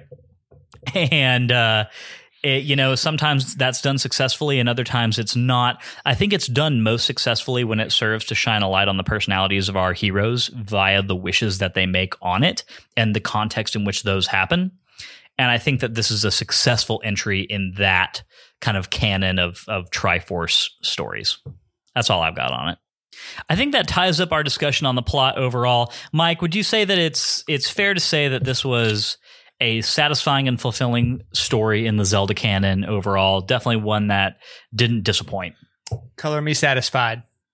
Love to hear it. Let's move on to part 2, which is going to be our discussion about the best dungeon in this game and also dungeons just generally speaking. Let's go around the horn real quick and everyone just give a quick and easy answer about, at the end of the day, what your favorite dungeon was in this game. Mike, I'm going to go to you first. Can I actually go last? Because I'm trying to remember my favorite dungeons. Okay, Matt, I'm going to put it to you first. Dark Palace. Yeah, I also have to go with Dark Palace. I'll get into that more here in just a minute. Mike, I think you probably wanted a little bit more time to think than we gave you. But well, yeah, that was not a lot of time. Thanks, gentlemen. You're welcome. Because of just recency bias, I will say I also thoroughly enjoyed Dark Palace. It was the last dungeon I played, which I think was also a strong point of this game, that you could do the dungeons in pretty much any order due to the items being got early or received early. Purchased. However you get them from Ravio, the pawn shop owner that he is over there. But there were several dungeons that I thought were kind of high points. I also enjoyed the Lost Woods. It wasn't my favorite but I thought it was fun. You mean Skullwoods? Skullwoods, which is where I got lost. But yes, I would say I also really enjoyed Turtle Rock. I think that's valid. I think so. Here's the thing. I agree with you. Dark Palace, I think, was a high point for all of us. All the things we said in that episode, the inversion of mechanics, needing to put out the lights instead of have everything lit all the time. That was just such kind of an ingenious thing, and we don't need to go on about it too much. Turtle Rock, I would agree, is also was a very strong dungeon. And at the end of the day, I think that Dark Palace, Dark Palace, Desert Palace, Turtle Rock, and somewhat the ice ruins all were a great time, and I enjoyed them all pretty thoroughly. I think what I really want to talk about here is how we felt about dungeons as a thing in this game. What are our final thoughts? Obviously, Matt and I have talked a lot in all of our episodes about the feeling of, at the end of every dungeon, us kind of thinking that it felt more like 2/3 of a dungeon of what we would have gotten in another Zelda game, right? And I don't think anything really happened in this game that knocked me out of that opinion as we got towards the end of it. I think Dark Palace, if anything, is the outlier. And the final dungeon in Lorule Castle was challenging and fun in a lot of ways as well. But that's also a final dungeon, right? It doesn't necessarily enter into the conversation in the same way. I think my final verdict is that if this game does have a major weak point, and it's crazy to say this because these dungeons were fun. They were good times. Like, I did not have a bad time in any dungeon in this game. But we're talking about a game series that has got such high highs, such peaks in both 3D and top-down Zelda games. And I really feel like the dungeon design was an area where I felt left a little cold by this game. And that's disappointing for me to say. The brevity of these experiences at the end of the day really did kind of get to me. And I know that we've said maybe that's just down to the way that Matt and I were playing it. And so I want to bounce it to you, Shell, to get your opinion, because I know that you did play in more condensed chunks than we did. You went multiple dungeons in a sitting several times. So I'm sure your opinion is just a little bit different. It is different. I would say that I thoroughly enjoyed the dungeons in this game. When thinking about my favorite dungeon, I kind of had a hard time because it's hard because it's been a while since I played some of them. I had about a 3 or 4 week hiatus between my first half of playing through and then finishing it up. But I remember several dungeons where I thought, oh, this was really cool. Or, hey, I want to talk about this because I really like this in a dungeon. I think that the dungeons were good, more pocket or bite-sized dungeons though. But playing a couple in a row or playing a good chunk of open world and then thinking, hey, I've got maybe just enough time to go knock out a dungeon before I've got to put this up, and then getting to that dungeon, being able to run through it and beat that boss right kind of in the nick of time to be able to put it down. I felt very satisfied with my gameplay experience. I think that the only kind of sidetrack to me on the dungeons was having you have the midway through each dungeon where you're supposed to fight like a mini boss. Several of those mini bosses to me kind of felt lackluster because normally on most Zeldas, you fight that mini boss, you get the dungeon item after that, and you have more of a sense of, I just accomplished something, I got the item, now I'm excited to fulfill the rest of the dungeon. This already having the item, you kind of miss that high of having a midpoint through a dungeon. It felt like there was really no midpoint. I think that is maybe one of the things that's contributing to this the most. I mean, I think that even in a dungeon that has the exact same number of rooms and encounters and keys or whatever else, having that midpoint in which you very apparently transition from the intro to the back half, not having that really does create a weird dissonance of flow. You don't want to use the butane. Burns too hot.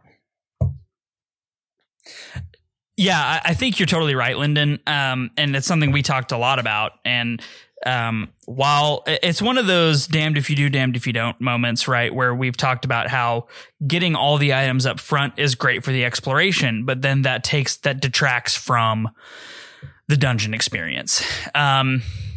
And we did acknowledge this a couple episodes ago where, the way that we are playing this for the podcast week to week, section by section, is probably detracting overall from the dungeon experience. And the fact that we're in our 9th game and this is only the 2nd of 9 that actually has been adversely affected by our format, I think speaks to the general success of the format. But I'm trying. And also Wind Waker took some hits in this category in different ways. Absolutely. Yeah. So I think that in general, when I'm trying to think about how much did I enjoy the game overall, where is it going to rank, I'm trying to put that aside and I'm trying to stitch together in my memory, how did I feel between these two separate sections and how would they feel just a little bit different if I played them at the same time? And specifically, I'm thinking of the week where we thought we were going to have to record a back-to-back and I did 2 dungeons in one sitting. And I still came away from the experience of doing 2 dungeons plus overworld exploration.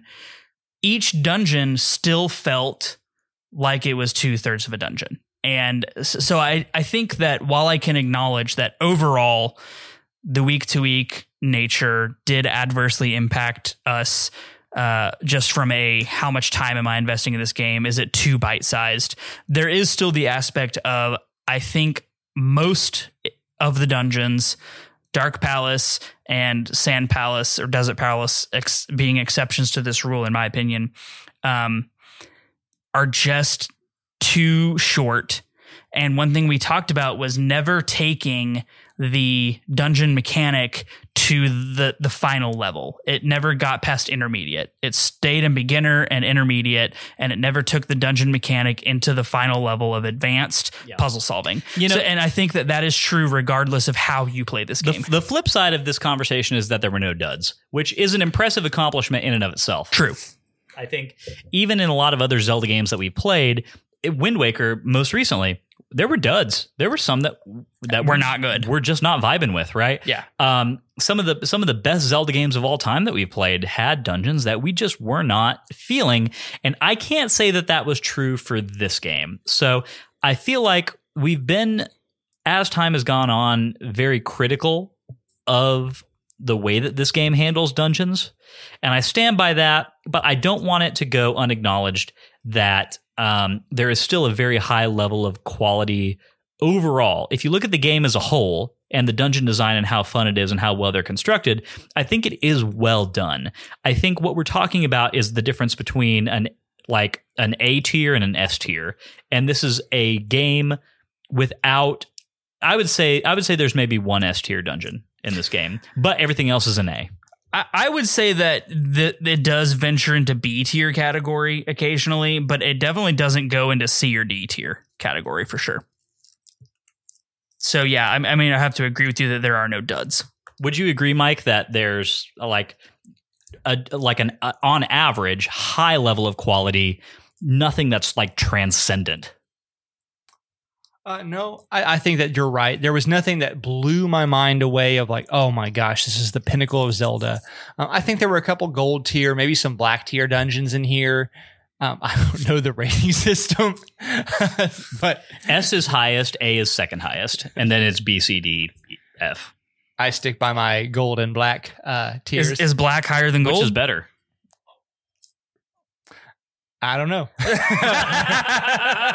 So it's not so much of a ranking system as it is just a word. Yes. Okay. No, I would say that of all the 2Ds that we've played, I would say there's probably 1, maybe 2 S tiers in here for me, and the rest I would say are probably A or high B. Okay, that's fair. And I'm actually going to amend my statement. I think thinking back to Skull Woods in particular, some of the issues I had with that dungeon, I would put that more in the high B range. But over maybe House of Gales as well. Overall, very high level of quality. I do think that this level of experimentation, like breaking out of the traditional formula of what happens in a top-down Zelda dungeon, is commendable. And I'm very happy that it's something that it happened. Going forward, and again, the elephant in the room is, are we ever getting more top-down Zelda games? I don't know. I want them. If we do, I would hope that they do something similar, just a little longer, just a little bit more meat on the bone. That's all that I'm looking for.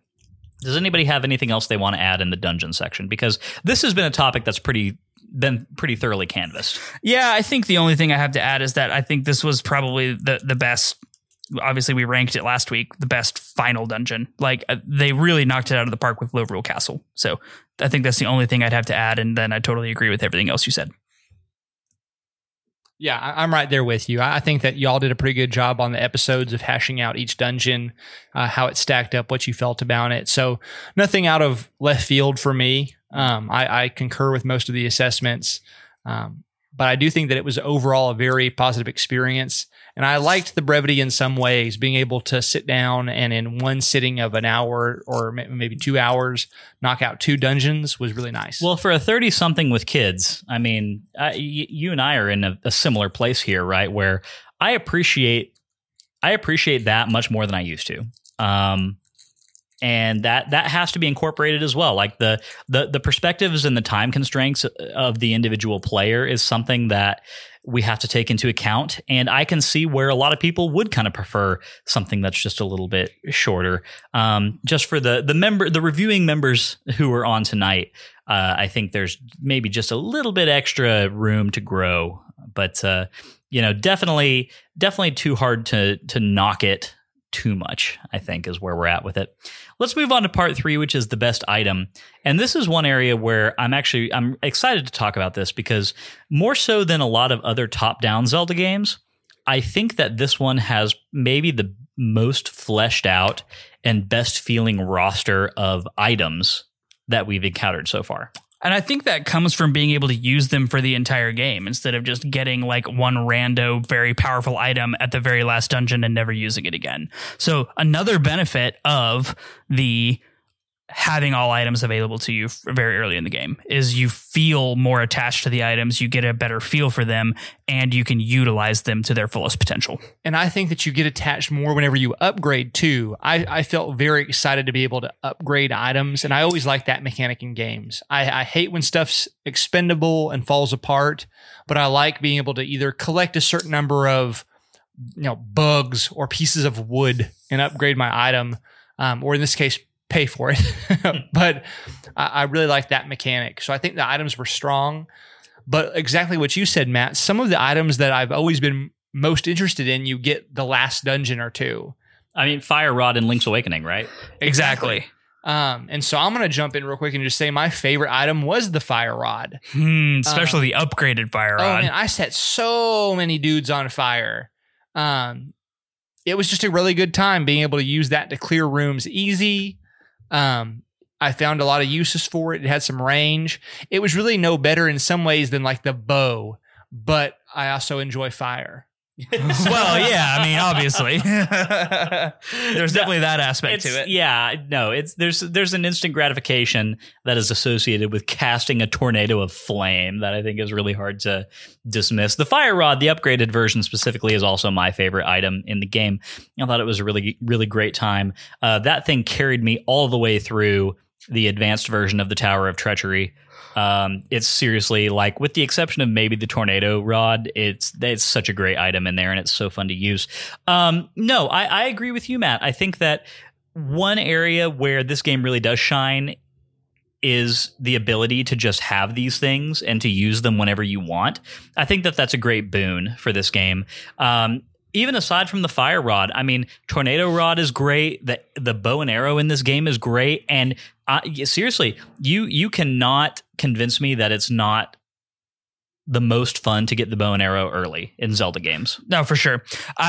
We're just going to give the Fire Rod the Triple Crown because it's the best item. But I used the bow so much more until you convinced me of the accolades of the Fire Rod, and once you did, I started using the Fire Rod, and I barely used the bow after that because it was just like fire. Yeah, fire on repeat, especially after you get the upgraded magic meter, which I'm a little upset that I saved Ice Palace till toward the end, because if I would have had the upgraded magic meter earlier, I just would have been Fire Boy. But let's go around real quick. You would have been like Charmandering everybody. Charmander. No, I'm Charizard. Fair enough. But let's go around. What was your 2-item carry for most of the game? Matt, we'll start with you. So the first half of the game, I was bow and upgraded hammer, because the upgraded hammer does stop. I know you're giving me the face. Upgraded hammer stuns enemies as much as the Tornado Rod, and when it's upgraded, it's in basically the same area of effect, but it also does damage if you hit somebody with it, which is really cool. However, When I got to advanced tier Tower of Terror, that was no longer working for me.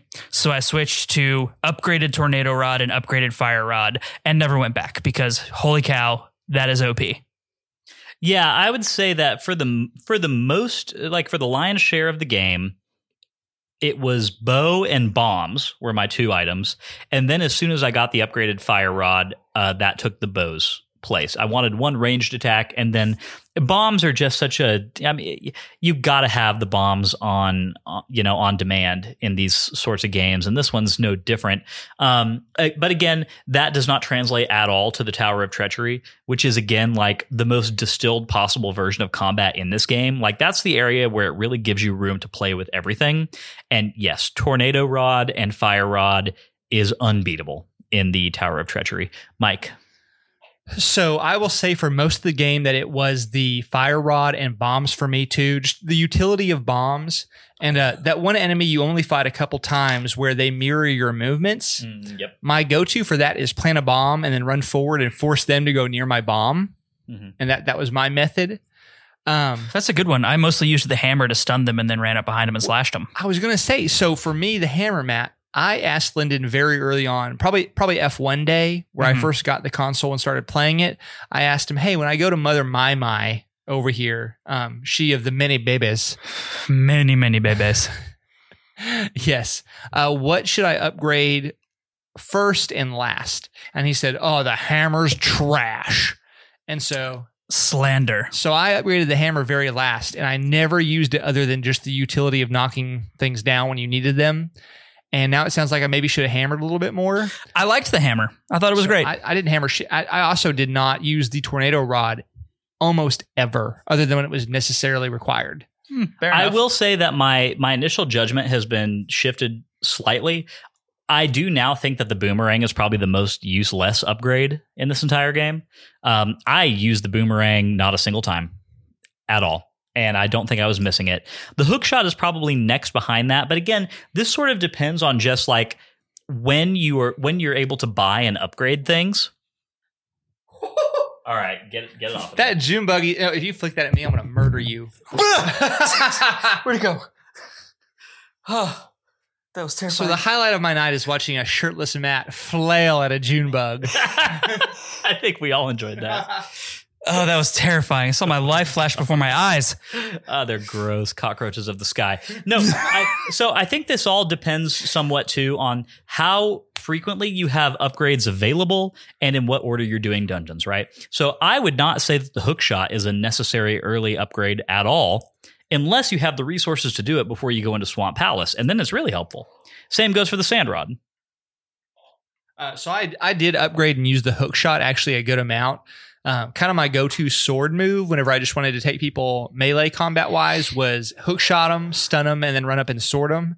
I also did a fair amount of pulling the shields off the shield enemies with the hook shot. Wait, it does that? Yeah. Oh, that's cool. I didn't know that. Shield, you hook shot it off. I always just stunned them and then hit them. Yeah, but, so there's more than one way to skin a bokoblin, apparently. There you go. And then wear their pelt. But anyway. Gross.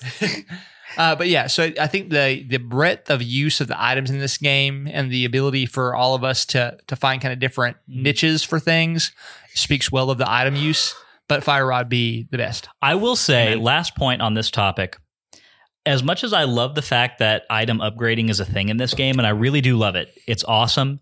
It adds an extra level of investment in your collecting of these items. It's great. It still does not unseat Skyward Sword as the best implementation of upgrading items in a Zelda game. Amen. And your whole roster of items, shields, your main key items, like, and tying that into like an upgrade economy and everything. I know it's not apples to apples because they're very different kinds of games and resource collecting isn't really a thing that happens here. But still, this was very successful. I feel like Skyward Sword is still the gold standard to beat. The Skyward Sword is the gold standard in many areas. Okay, well, you're oversimplifying. But no, agreed in this very specific instance. Totally agree. All right. Let's move on to part 4, which is best music. Let's go around the table real quick. Matt, I'm going to start with you. What was your favorite musical piece in this entire game? Low Rule theme once you collect all the sages, and it's that more triumphant style of Lorule theme. Excellent. That's mine as well. Yeah, it's great. I mean, it's just the Dark World theme from A Link to the Past, but that's one of my favorite pieces of Zelda music of all time, and it's not one that pops up in any other games aside from just these two. Like, for how famous it is and for how much people love it, we just don't stumble across it all that often, so I loved seeing it here, and I do think that that is the best possible version of it. Mike, how about yourself? I also very much enjoyed both the Lorule standard theme and the triumphant theme. I will say that there were, I wish I could remember which dungeons it was, but there were 2 dungeons that I remember thinking, oh man, I'm vibing with this music as I go through the dungeon, but it's been so long. They must have been a little bit earlier. I can't remember which ones they were. I also committed the probable heresy of not having headphones for a certain amount of this game and playing it in bed by my wife as she slumbered. So you cannot have your volume on. So no. I played silent for a portion of this game, which I know is not heretical at all. It is necessary. But yes, I did it out of necessity, and I apologize profusely. You're fine. Your apologies are not necessary. Lorule theme it is. Let's move on to part 5, which is Best Bloopy Trail. I'm going to go first here and just say, yes, Mai-Mais are fantastic. I think they're a wonderful addition to this game.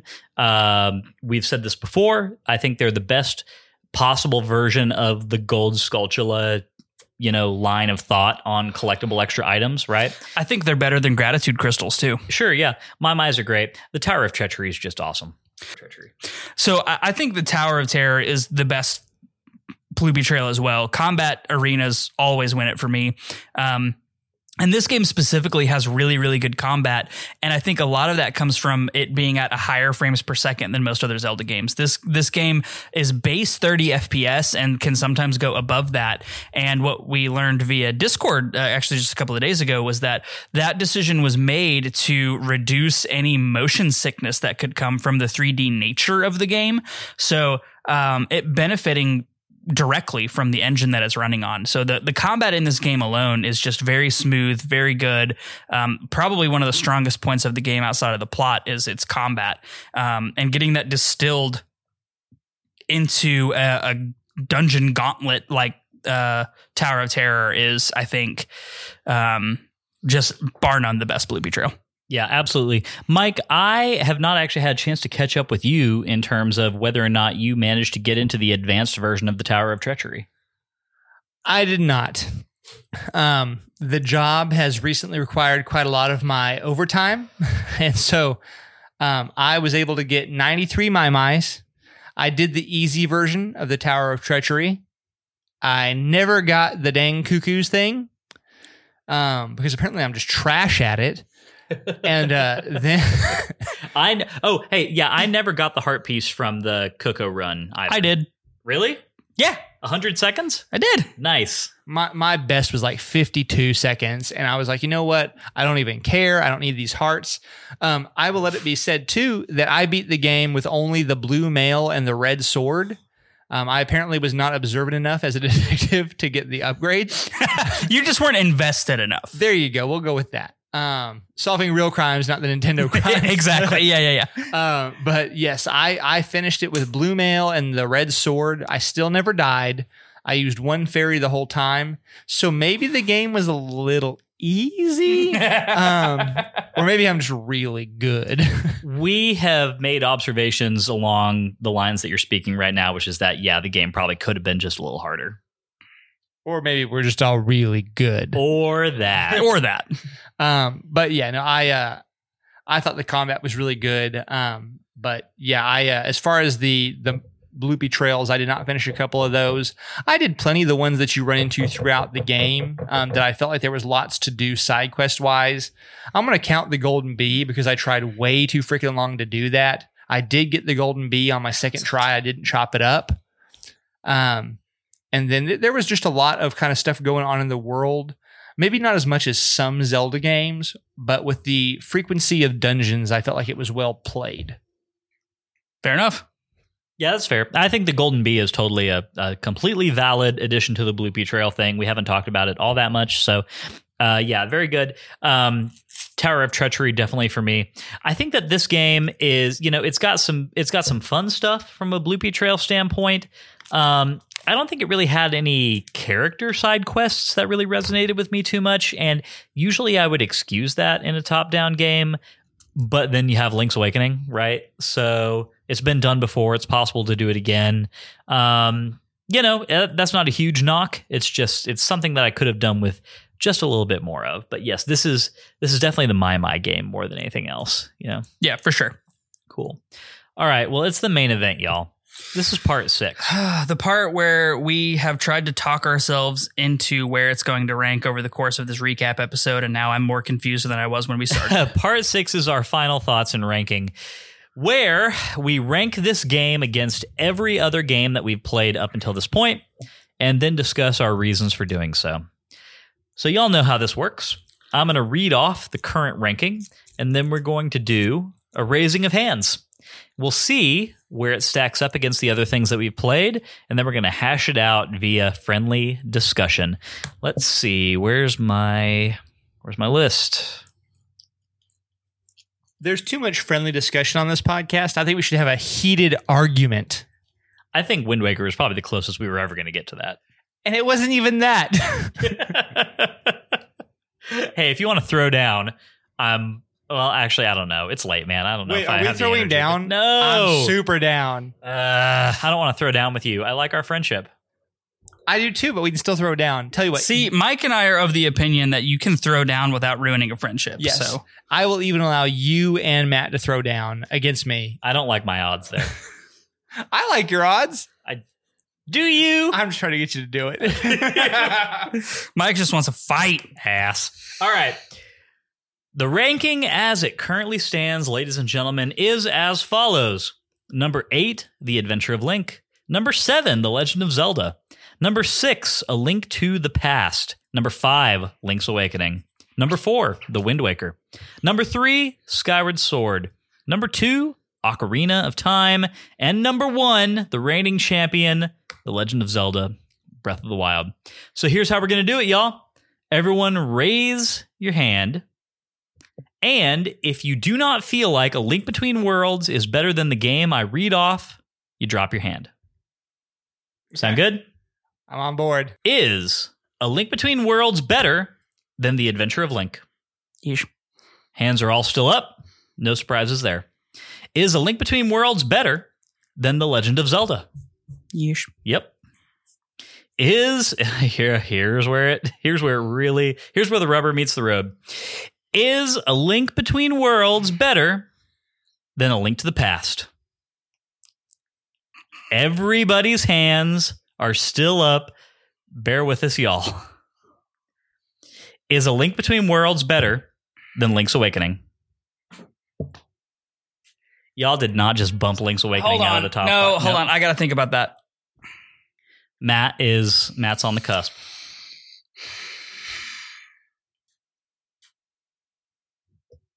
Nope. All right. There it stands. The new ranking for Sacred Realms, a Zelda retrospective podcast, is as follows. Number 1 is Breath of the Wild. Number 2 is Ocarina of Time. Number 3 is Skyward Sword. Number 4 is The Wind Waker. Number 5 is Link's Awakening. Number 6 is A Link Between Worlds. No, sorry. Yes. Number 6 is A Link Between Worlds. Number 7 is A Link to the Past. Number 8 is The Legend of Zelda. Number 9 is The Adventure of Link. Matt, you need to clue us in on what just happened in your mind. Yeah, right there. so what really brought it down for me, and I think that Detective makers vote. No, you and I are normally on the same page, and I think up until now, you and I have agreed on the ranking of every game. So where this falls off for me is the dungeons, and I think A Link's Awakening has better overall dungeons, a better overall dungeon experience, with having a similarly effective story. Yes. I would say that A Link Between Worlds story is actually better. It was more emotionally moving to me. The characters were more real because they were actually real. They weren't dream facsimiles. Like all of these things. That's why it was hard, is because as much as I prize story, Zelda is a dungeon and exploration game. And I think Link's Awakening had a better slew of dungeons for me. And I didn't leave many of Link's Awakening's dungeons going, I wanted more of that dungeon. I left 3/4 of Link Between Worlds dungeons going, I wanted more of that. So, that's really what it boiled down to for me. And as much as I've sung the praises of A Link Between Worlds for its story and its characterization and its combat, I just wanted more, and I didn't get it. So for me, obviously, I have a lot of nostalgia wrapped up in Link's Awakening, right? Everyone knows that. It was my first Zelda game. It is very near and dear to my heart. I agree with you, Matt. The dungeons, to me, are more satisfying in Link's Awakening. I prefer the story in Link's Awakening just a little bit, but I will freely admit that that's an area where it's completely subjective. Like, Link's Awakening is telling such a particular story, and whether or not you find that as emotionally affecting as what happens in A Link Between Worlds, total toss-up, right? That's completely down to personal preference, even more so than, obviously this is all subjective, but not going to knock anybody for feeling that one is more effective than the other. What it really comes down to for me is that Link's Awakening feels like a more confident, like unique, singular experience with a unique voice right behind it. Similar to Majora's Mask, similar to the way that I think about Majora's Mask, Link's Awakening has always felt to me like a game where it was somebody telling a singular, unique story, and it was unlike anything else in the canon of Zelda games. So you're saying Hilda's not unique? I think that A Link Between Worlds has many storytelling wins that it can put in the W column for sure. That's a nice comeback, Lyndon. Thank you very much. But at the end of the day, I think that A Link Between Worlds for me, when you put it up against Link's Awakening, you have a few different elements that just make it to where I can't rank it above that. One is definitely the brevity of dungeons and the fact that like I was not as satisfied by the dungeon roster as with Link's Awakening, but also the fact that it does rely so much on the DNA of A Link to the Past, and thus is like at its core as much a remake as it is anything else. That kind of factors into this calculus for me as well. And I mean, I've played them recently enough, both of them, to where I feel like I can kind of accurately pit one against the other. It's not like it's been years since I played Link's Awakening. And, I just think Link's Awakening is a game that is more of a, let's call it an artistic achievement, whereas Link Between Worlds is a spectacular Zelda game. It is maybe the most competently made Zelda game that I can think of, right? But competency and excellence are two different conversations. Sure. And Link's Awakening dips more into the area of excellence for me. So I will say that I would have put Link Between Worlds just above Link's Awakening, but still below Wind Waker. Mm-hmm. It will be very hard for a 2D to knock off a 3D for me. Partially because even though I ranked Wind Waker lower than Skyward Sword, I'm apparently sorry for that. Don't be sorry, Mike. Live your truth. My apology is fake. But I would say that it would be very hard to bump off one of those, not only for my nostalgia for 3Ds, but just the differences in 3Ds of what the storytelling usually entails and the characterization.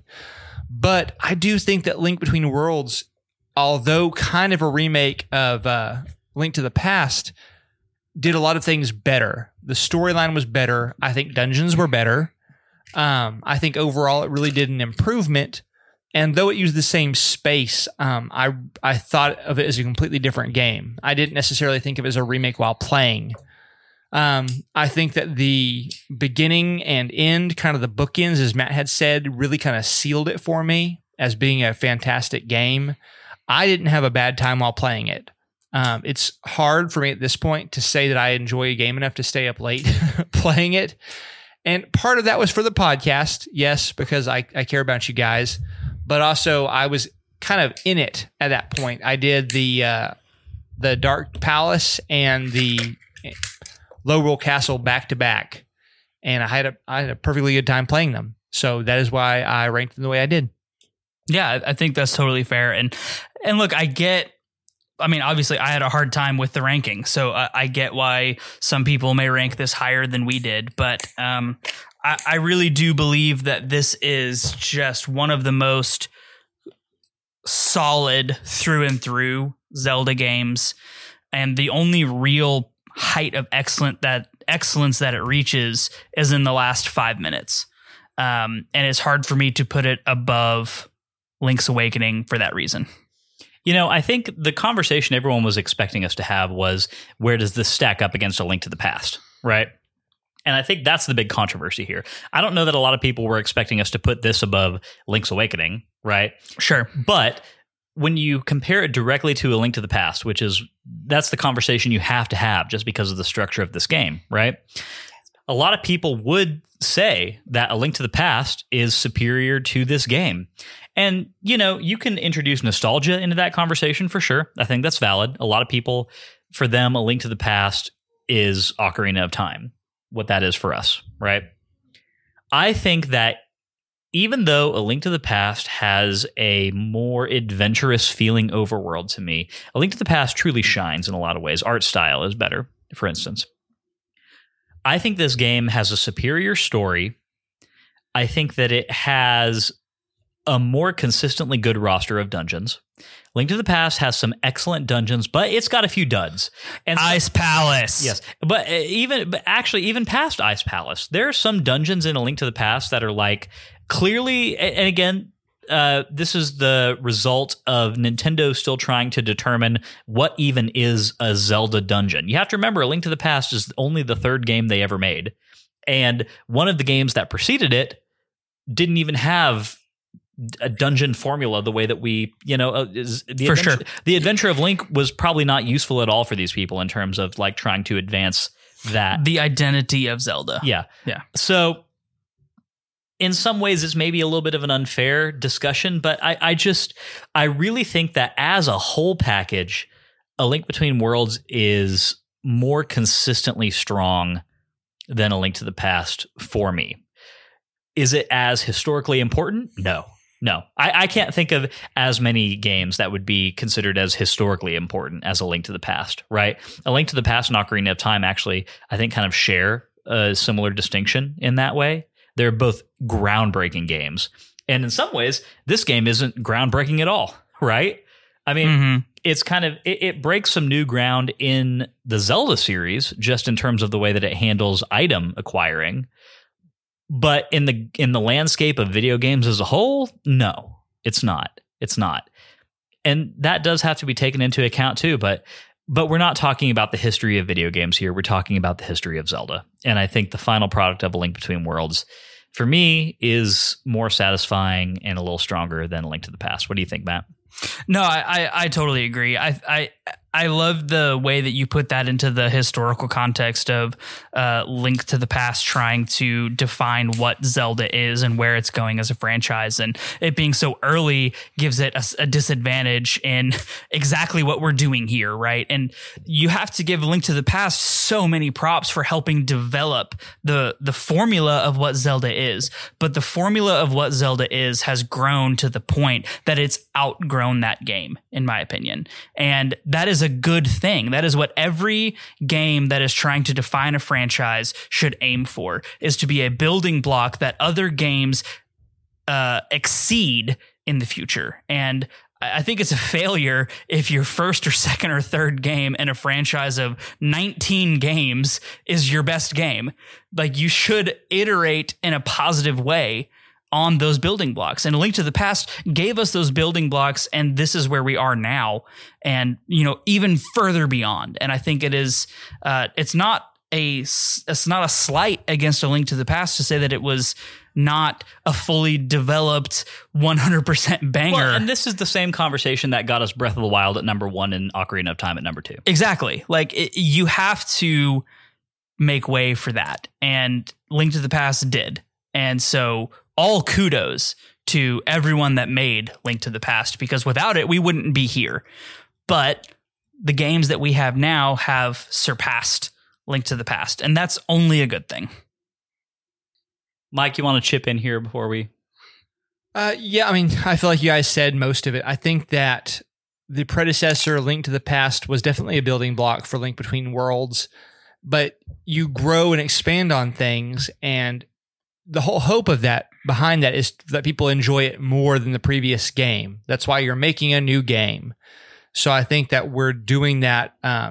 That's why I feel like I ranked this game higher, because I think it did things better based on what they learned from the previous game. I'm happy with it, and I'm ready to play more. Mike, this will now be, so in your ranking, this game would be your highest ranked top-down Zelda game. Twid, my lord, twid.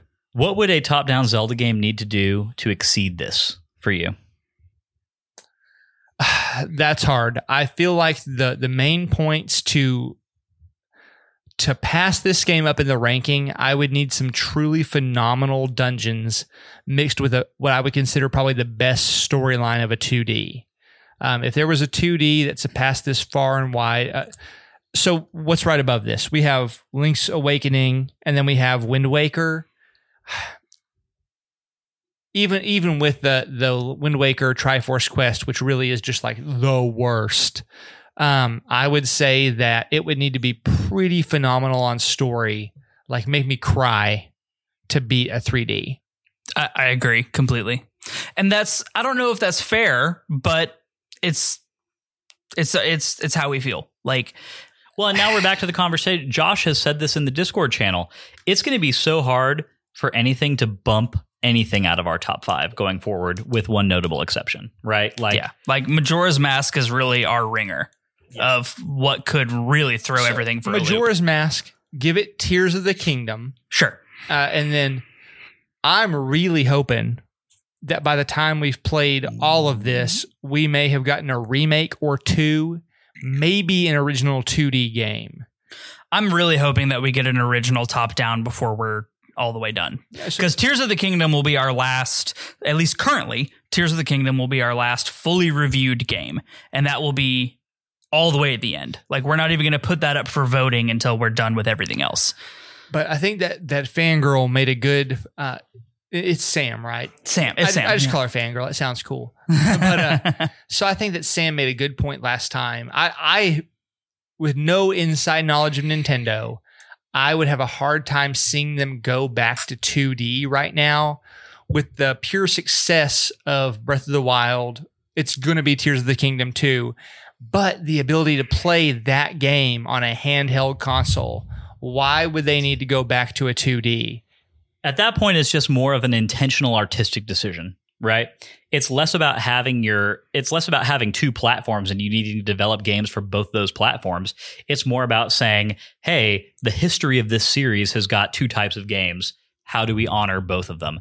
And I don't want to say that Nintendo I don't want to say they don't care about that discussion, right? Because they still make side-scrolling Marios and 3D Marios, right? Or at least they have in the recent past. But I think right now, you're right, Mike.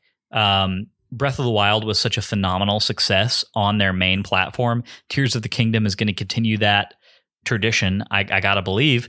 The only thing that I think is kind of an extra layer to this discussion is the fact that they do have multiple studios under their umbrella that... I mean, they have got a dedicated studio who's been remaking all of these games for handhelds, right? Grezzo has done the remakes of Ocarina, Majora, Link's Awakening. You know, Nintendo still has them in the portfolio, and we don't know what they're doing. So is it Oracle remakes or is it a new game? Who knows? Mm-hmm. Well, y'all, I think that brings us to the end of another Sacred Realms recap. Hey, that's our 9th one. 8th. It's our 8th one. 8th one. Fair enough. Math is hard. Math is hard. Well, no, we did 9 because we did one for each. Oh, you're right. We had, I am right. Being an asshole's hard. Apologize to me. Apologize. I appreciate your struggle, Mike. No, it's been a really fun time, y'all. Let's go ahead and wrap this thing up. I just want to say, as far as final thoughts go, look, A Link Between Worlds was a super fun game. we're firmly in the camp right now of this series is rad. It is so fun. These are some of the most fun experiences that you can have in games. And our continued shtick where we're just talking about them on a weekly basis is a phenomenal time. And I appreciate it so much. I don't think I've ever had a bad time recording an episode of Sacred Realms. It's hard to have a bad time with friends. Oh, that was cute and cheesy. I think that brings us to the end of the Sacred Realms recap, y'all. Let's go ahead and wrap this thing up. It feels a little bittersweet because I was so excited to get to this game, and now it's done. But it's hard to dwell on that for too long when we know that, again, in 5 days' time, we're playing Tears of the Kingdom, a brand new Zelda experience. It's going to be so much fun. Mike, thanks for joining us on the show tonight. Thanks for joining us on this season. Can't wait to catch back up with you in Phantom Hourglass, which notably is going to be, I think, the first time in the history of this podcast that all three of us go into a game on a level playing field, none of us having played any of it. I'm actually so excited for that. That'll be exciting. I am happy to be here and do that. Love it. This is normally where I would ask guests to link us on their socials and everything, but you're just you're an everyman, Shell. You're not. I got the Facebook, no Twitter, no Instagram, no nothing. Don't follow me. I love you guys. Don't follow me. Don't follow him. Mike, we love you, man. Love you guys too. All right, y'all. Matt, you ready? I'm ready. Let's close out our ninth game. Ninth game, 8th season. Why are you? Because we combined the combination of the two. It threw everything off. Come on, get it together. I'm sorry. Let's close out our ninth game and then head in to Tears of the Kingdom. I love it. All right, y'all. If you enjoyed today's show and you would like a little extra Sacred Realms in your life, you can head over to patreon.com/sacredrealmspod and become a patron. If you've got no rupees, it's not a problem. 5-star Apple Podcast reviews are a great free way to support us. More reviews means that more people see our show. That makes us very happy Hylians. Follow us on Twitter and Instagram at Sacred Realms Pod for updates on the podcast and for behind-the-scenes action. Sacred Realms will be back next Wednesday with our first hands-on thoughts of The Legend of Zelda, Tears of the Kingdom. Cannot freaking believe I'm saying that right now. If you are not caught up with the show up until this point, A Link Between Worlds is playable on the Nintendo 2DS and 3DS family of systems. Tears of the Kingdom is playable on the Nintendo Switch. Get your pre-orders ready to go. Get that midnight load locked and ready. The time is nigh. But in the meantime, may your hearts be full. May your arrows never miss. Ladies and gentlemen, we will catch y'all next week for a new game. Sacred Realms is an independent podcast production which is produced, edited, and mixed by me, Lyndon Willoughby. Our music comes from Zelda and Chill by Mikkel and is graciously provided to us by Mikkel and Game Chops Records. Zelda and Chill is available to stream on Spotify or to purchase directly from GameChops.com. Finally, our thanks go to Nintendo for creating such exceptional and innovative experiences.